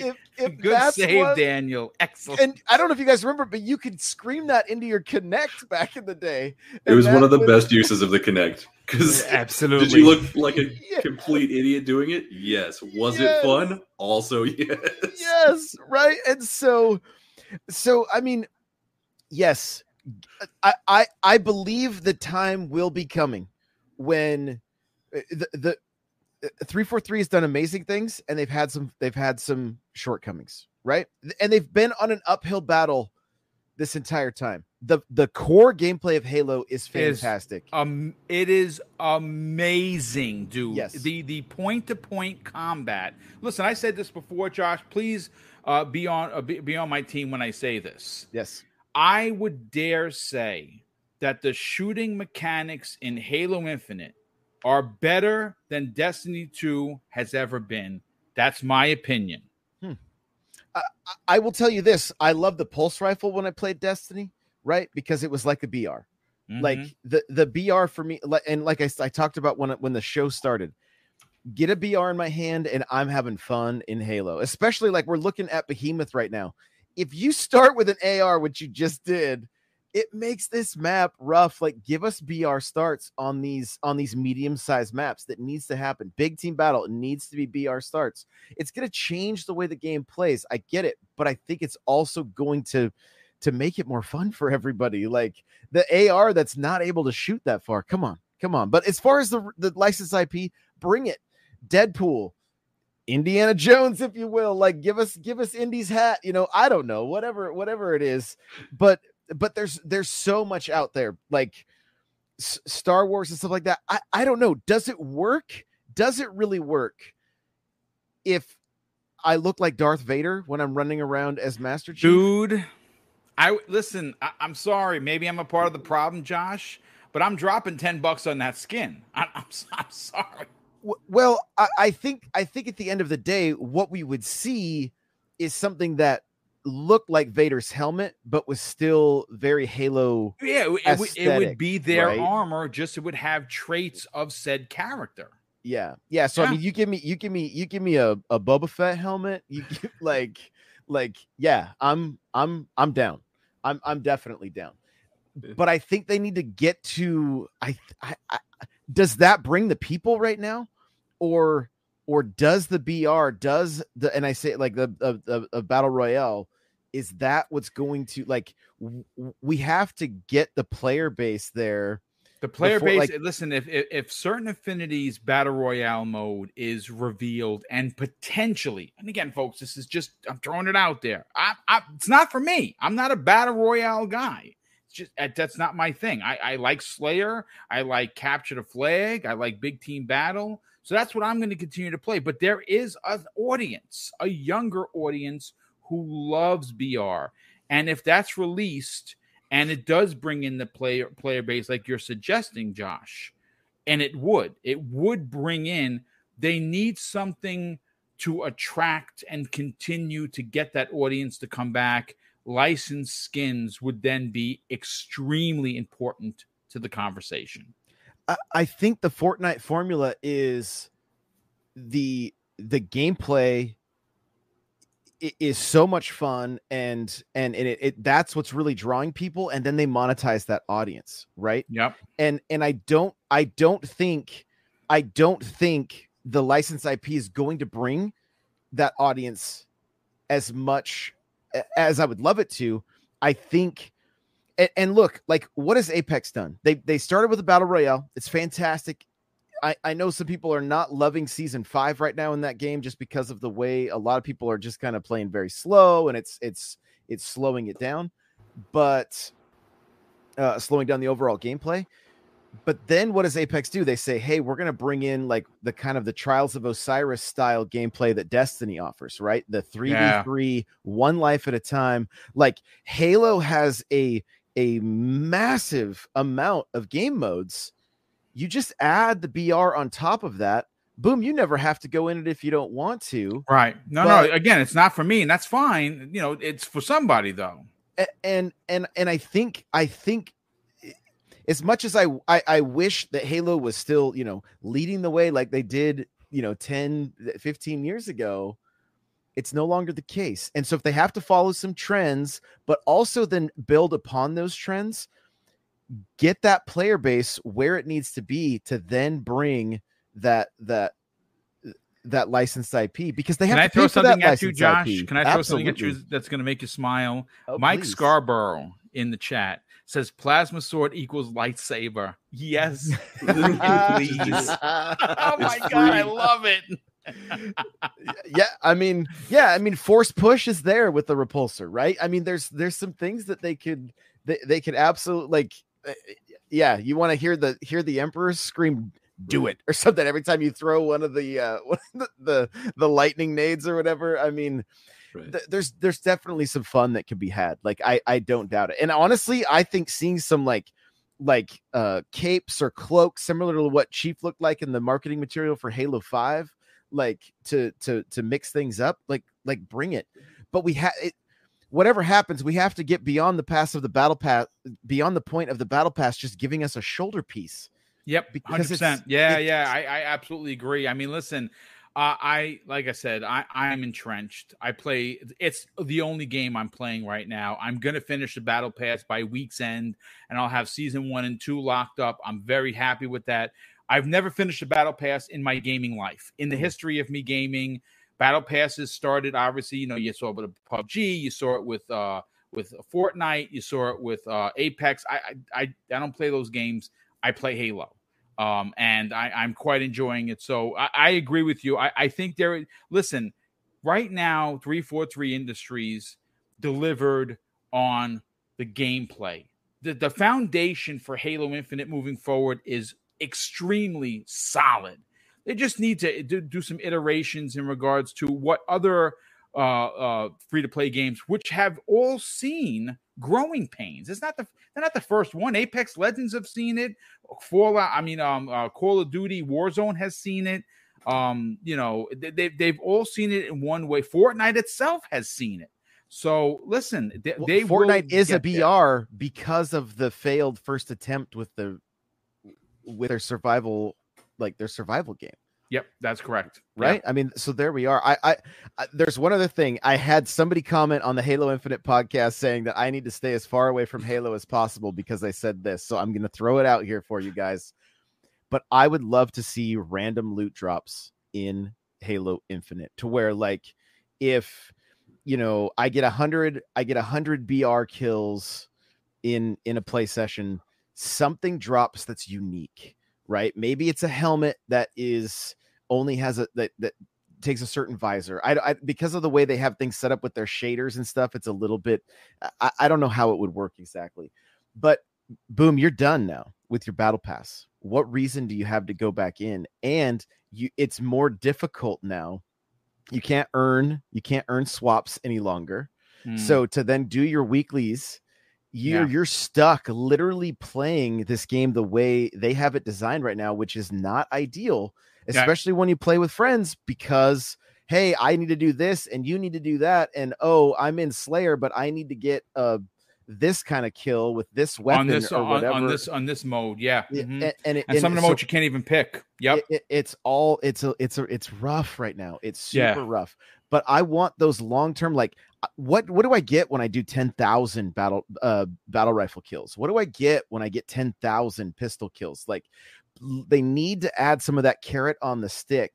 Yep. And if it could be a random, I get a random BR skin that nobody else has, because the other thing with this game right now is either you have everything that everyone else has purchased or everything that everyone else has unlocked. And I want to start seeing some of those things that can start setting us apart, right? And maybe the beginning of the season, they're like, hey, here's the 15 random drops that could happen throughout the season. So at the very least, when you complete your battle pass, you still have a reason to go in and keep playing this. I'm not saying that we don't live in a time anymore where people just jump in and play because the game is fun.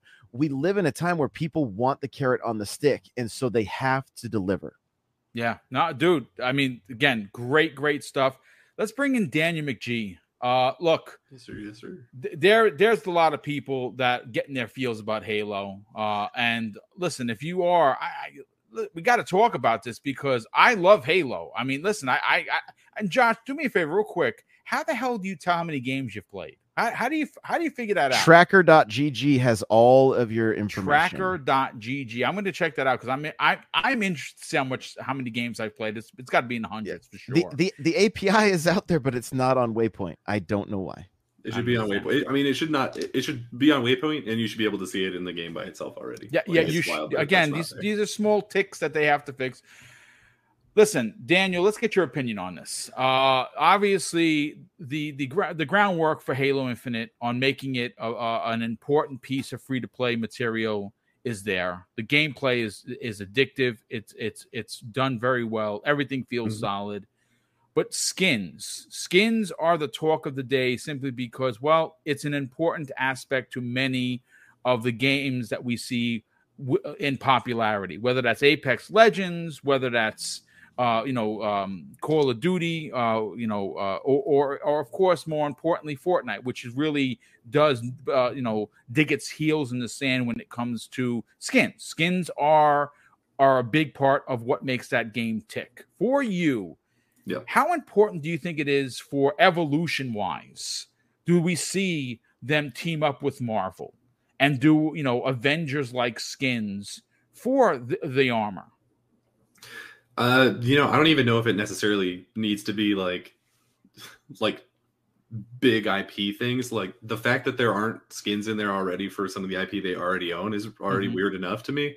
When I was reading the show notes on this originally, I was like, I don't know, like I probably wouldn't go in and buy any of those. But Josh actually sold me on it when he was talking about the Dragon Shout repulsor thing. Like there's a lot of really interesting things you could do. Like, let's say you have a New Vegas themed armor and then your AI that you throw out is like Yes Man or Victor or something from that. Like there's so many interesting tertiary things you could do with the different upgrades and unlocks that you could get that it makes it so much more interesting. And then when you start talking about like, okay, what if there's like a Darth Vader themed one and then the repulsor becomes force push and the sword becomes a lightsaber, and it's like, okay, think about how well that pairs with something like Forge, where it's like, now we're making Star Wars themed levels. Maybe you don't even necessarily get just skins, but it's like, okay, and also we're going to add a TIE fighter to the Forge that you maybe can't fly, but you can put it around. Like just asset packs basically to throw in there to make your own like licensed maps for these things. Like there's so much possibility of what you could do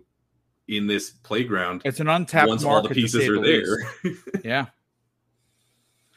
No, I like what you're putting down, Daniel. I think that I didn't even think that far down. Didn't look that far down the rabbit hole. Imagine if you were able to make Death Star levels in Forge. Again, we got to get to Forge. That's something that's got to happen. Forge is going to happen. We got split screen's got to happen. That's they are behind in a few things, but like I said, as a core as for its core. The gameplay mechanic for Halo Infinite, it works, and it works really, really well. Boxenberger, I want to grab your opinion on this, brother, because I don't know how much of Halo you play. But this, they want to grow this franchise. They want Halo Infinite to be included in the conversation of the big free-to-play games, right? It's not there yet. We know it's not there yet. That is an absolute fact. Is it doing well? Sure, it's doing well. Could it be doing better? 1,000%. How do you do better? Well, obviously, Forge is going to be a big part. That's something that has always been unique to Halo, and this Forge community is just incredible. So much talent there. But what are your thoughts on the licensed skins? Does this actually need to happen? Yeah, well, it definitely would be a nice touch, but I think Halo Infinite, I'm not so full of praise like you about the game right now, honestly. No, but this is a conversational podcast. Please, by all means, if you have negative things to say it. And I hate to be the negative Nancy here on the panel, but I think Halo has so many issues right now that skins are the least of them. Of course, it would be a nice touch. And like you said, if they want to be in that conversation of an Apex, of a Fortnite, of all these other big free-to-play shooters, skins are definitely one thing. And I fully agree with Josh. Skins should be something unique to your character, something to differentiate yourself. And like guys like you that have finished the battle pass, everyone has the same stuff and everyone more or less looks the same. So of course that would be a cool thing. And like Daniel said, it's beyond me why it's not already in there, at least for the IPs they own. Yeah, why isn't Doomguy in there? Why isn't, I don't know, BJ Blazkowicz in there? Something like that. They have so many IPs now and so many iconic characters that they could do that easily. But the thing is, do I want them to do that? Honestly, obviously, 800 developers at 343 are not enough people to make more than 2 maps a year. And so, no, I don't want them to do or focus on stuff like that, but get the core experience in order. And that means proper new maps, a lot of new maps, more maps. It means different modes. And yes, Halo has a ton of modes, but they all kind of play the same. Where is that PvPvE mode? Where is a Battle Royale take? Where is something that plays different than what we currently have? And the lack of content is just something that is beyond me, how you can treat your most valuable IP like that. It saddens me because, like everyone on this panel said, I fully agree that they nailed the core gameplay experience. It feels incredible well. The movement is on point. The grappling hook is fantastic. But the lack of content is beyond me, and I can't make any excuses in any way, shape, or form.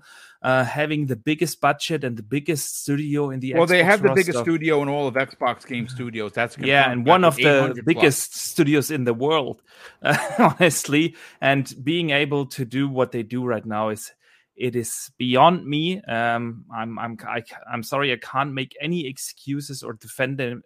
This in any way, shape, or form. And I know a lot of people don't like to hear that. But yeah, this is going to be a tough thing to turn around, because even if maps are going to drop eventually, hopefully, I hope that the damage they have caused over the first year isn't too big, and that this game will be the success we all want it to be. But as of right now, I don't see that happening. And I truly hope that this certain affinity game mode, whatever it will be, whether it will be a battle royale, they've already confirmed that it is battle royale. It's just going to be their version. So that this is gonna save Halo, and that it will launch with enough content until 343 gets their shit together. And I do hope that skins are a nice touch, but it's definitely not the thing that they need right now. It's actual game content. Yeah, I mean, listen, you can't argue with anything that you said, brother. Like I said, I understand that our opinion's different in regards to where I'm playing it and why you're not playing it. Completely understand. Oh, don't get me wrong. I play it. Last weekend, we had a community game night with Drawn TJ here in chat, Wandering Dutch, Sean was on there. We had fun. But honestly, we played like the first 2 hours, we played Big Team Battle. Yeah, and we had the chance to play one time the new map. And the rest of the time we were playing the old maps that we all know in and out. And then we moved over to Arena and a couple of other modes. And we never got to play the other new map once for the rest of the night. It is so frustrating. And as much as I enjoy playing it with my friends and with the community, because like I said, it is a fantastic experience, I just feel it is a letdown, and I can't see that this is grabbing the attention of someone outside of the hardcore gaming community. I just can't see that. It is for us hardcore gamers a cool game. We have fun with our friends, but everyone outside of this core hardcore fan base, honestly, I don't see that right now. I mean, listen, fantastic points. Listen, VJ, I have to attack your retail brain once again. Halo Infinite, for its many faults, has a tremendous amount, has an incredible foundation to build on. Right? There's no doubt about it. If the gameplay sucked on top of not having content, they might have just killed the franchise. 343 found a way to release an incredible single-player campaign, which was absolutely fantastic, and a multiplayer that, even though it's lacking in map content, still an incredibly fun game to play. People are playing it. I can't stop playing it. But I do want to grab your opinion on the importance of not being Fortnite. Nobody wants Halo to be Fortnite. But I personally say, I look like Deadpool. My skin on there right now. And that's why I don't want to change it, because I love Deadpool. Now, would I like to be able to change his legs to red? There are some things that you just can't do in Halo. That's perplexing to me. The shader situation is like, guys, some of the colors that you picked, not so great. You should give me the consumer. Let me go in and change the colors palette to what I want, so it can be my unique character. And that's not in fact the case. But I want to talk about character skins. A lot of people in the chat, we have over 330 people here, had some really great ideas, really amazing ideas. Can Xbox propel Halo Infinite along with the Fortnites and the Apex Legends and the Call of Duty Warzones with unique skins, with team-ups with Star Wars, with Marvel, with DC, where you're not dressing as Deadpool, you're not dressing as Batman, but your armor resembles the Caped Crusader. Your armor will have a giant S on it if you buy the Superman skin. Could that be a potential selling point for new customers? I think the answer, there's two things here, Boom. I thought the whole point of Halo Infinite Multiplayer being free to play was that they were looking to, or planning to, generate incredible amounts of revenue through microtransactions. So then, to answer your second question in regards to, can Xbox propel Halo Infinite Multiplayer or free to play, etc., to the levels of Fortnite, etc., well, they're going to have to follow suit to some degree because they've laid the groundwork as to how to monetize a free to play game.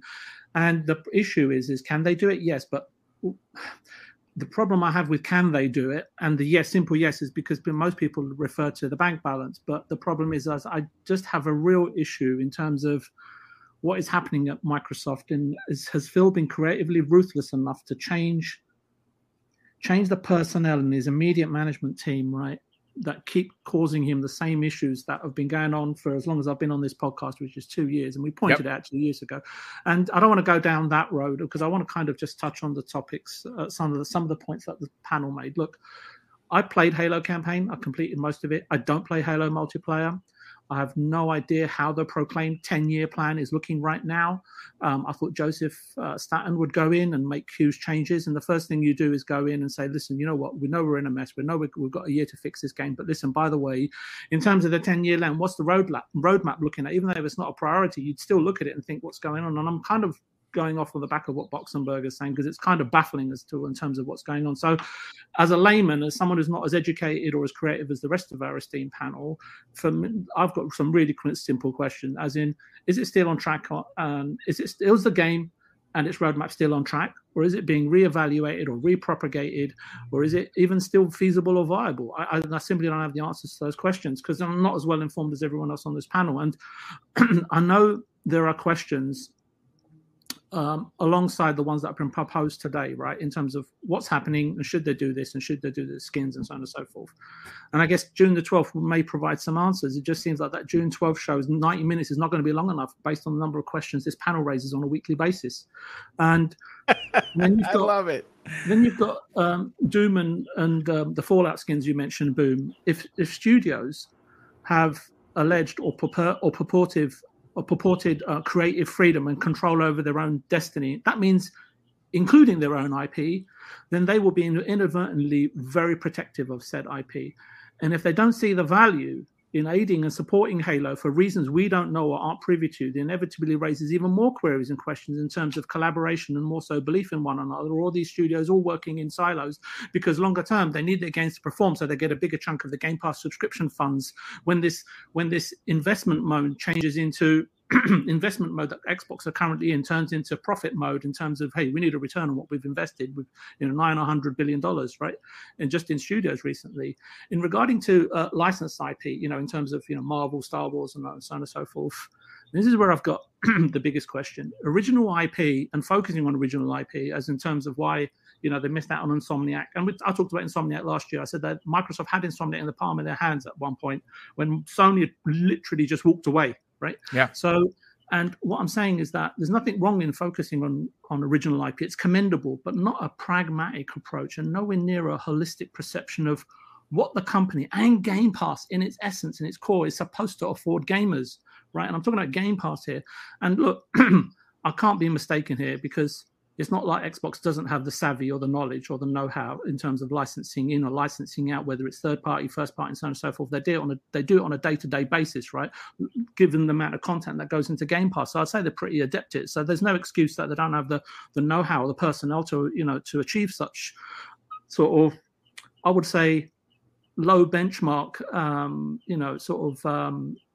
targets, right, from where a consumer standpoint is, because everybody else does it. And it just seems that each and every week something seems to be heaped onto the sort of pile of skepticism, bewilderment, and expectation in regards to Xbox. And June the 12th for me just can't come soon enough. It's about, and as I've said to you, June the 12th for me is purely about progression of the division and nothing more. If there is more, then as a gamer, surely that in itself will be a massive bonus and a welcome note. And I hope that the skin announcement and in terms of where Halo's going has got to be a part of that boom.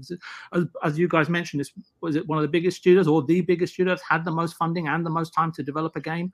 And look, hopefully, I'm going to finish up Boom. I know we're sort of running a little late, but hopefully June the 12th will dispel some or much of the current views towards Xbox and Microsoft and their historical attempts to invest their way into industries that seem ripe and apt for commercial gain, first and foremost. And then they seem to sort of look at maintaining popular media and consumer opinion. That narrative has to change, and quickly. And Game Pass, as I've said so many times on the show, is greater than the sum of its parts. Is greater than the sum of its parts. And first-party licensed content, externally licensed content, has to be a key component of that. Especially from the viewpoint and standpoint of the mass gaming majority. And I just sometimes wonder why. Well, I'm not wondering. I kind of have a real gut feeling as to why Xbox sometimes miss the boat or don't see it from our perspective, and that that is probably perhaps, sort of my views on that are probably held back until after June the 12th. Yeah, I mean, listen, June 12th, which you're going to be a part of that stream, is going to be amazing. The coming weeks for not only myself, everyone on this panel is going to have a lot to say. Definitely please get out there and check out their channel. Subscribe to everyone. Support gamers that actually care about the community. Everyone here really does a great job on not only interacting and reaching out, but putting out content that's worthy of your time. Real quick, Pragmatic Eagle, who has been a member for 33 months. My goodness, dude, thank you. He says, good afternoon, gamers. Smash that like button. I appreciate you fellows on the panel. Love the diverse opinions. Yes, thank you very much for that. It's what we do here on Double Barrel Gaming. We're not always going to agree, and I absolutely think that we are at our best when we don't.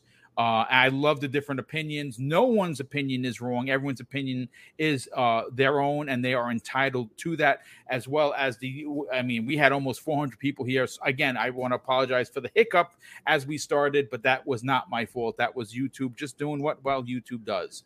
But let's get to the outros, folks.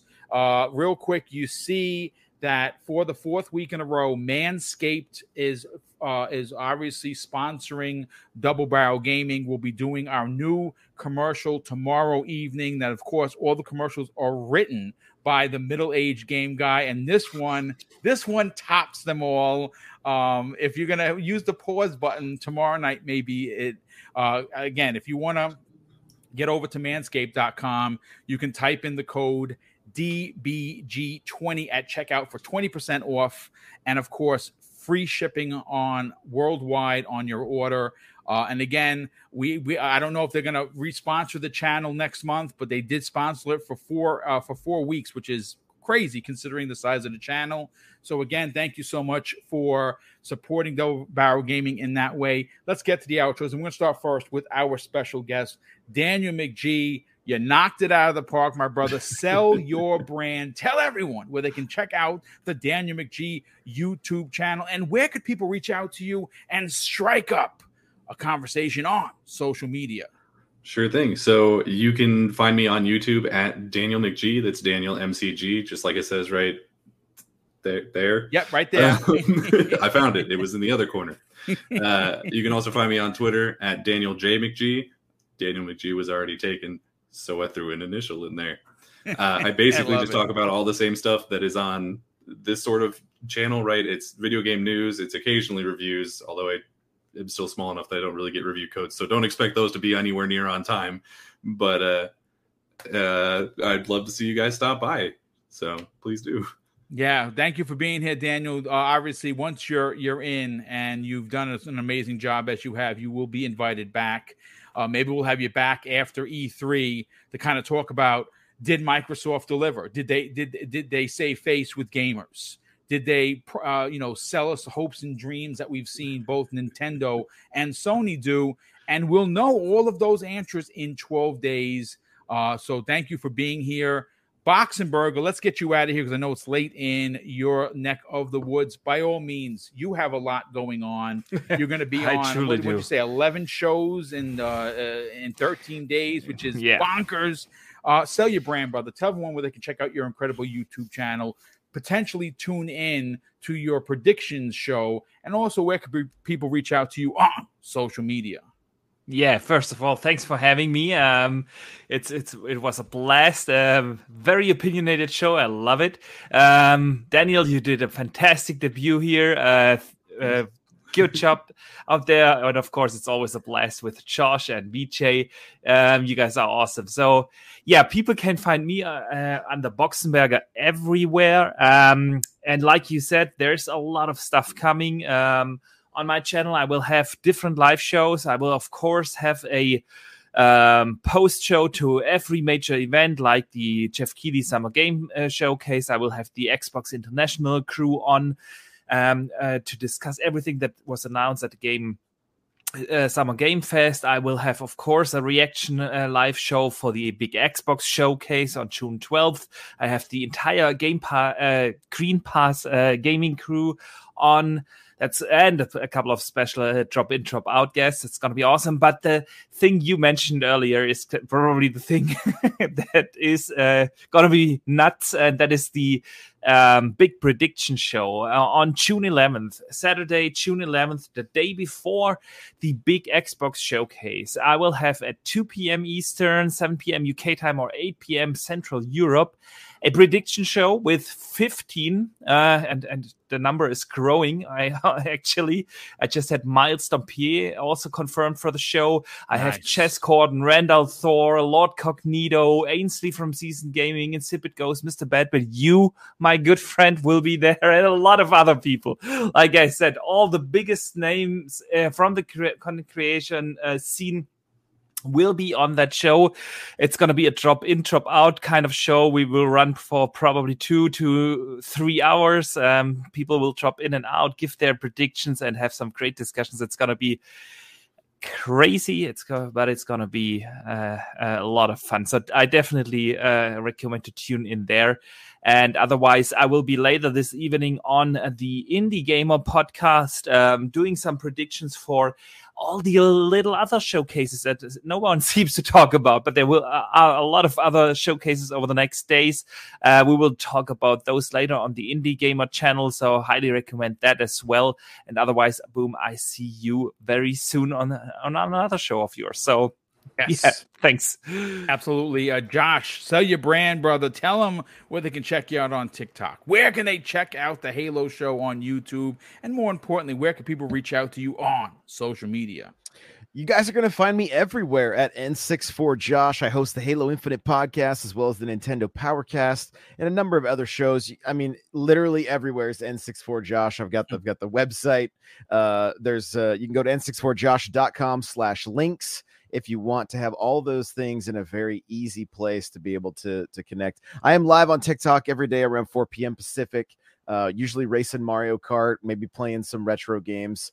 And we're just having a good time hanging out. And as always, love hanging out with you guys. And thank you guys for putting up with me. No, dude, listen, you're a staple of this show, brother, and we're glad to have you. But thank you for being here. VJ, you're not really selling anything, but you're still on the socials. So tell everyone if they want to strike up a conversation with you on social media, how do they reach out to you, brother? Yeah, but I'm trying to sell thin air at the moment. I wasn't fully compos mentis today, so apologies for that. And I would just suggest that everyone follow the panel. I just enjoy attending, and see you next week, Boom. And thanks for having me on. And I'm probably going to mess about my PS5 and continue playing Lost Judgment on the Series X. Nice. And that's about the nuts and bolts of it. Well, listen, congratulations getting PS5. Super hard to get. I know that the GameStop had them over the weekend, which is, I think each store got like 6 or 7 of them.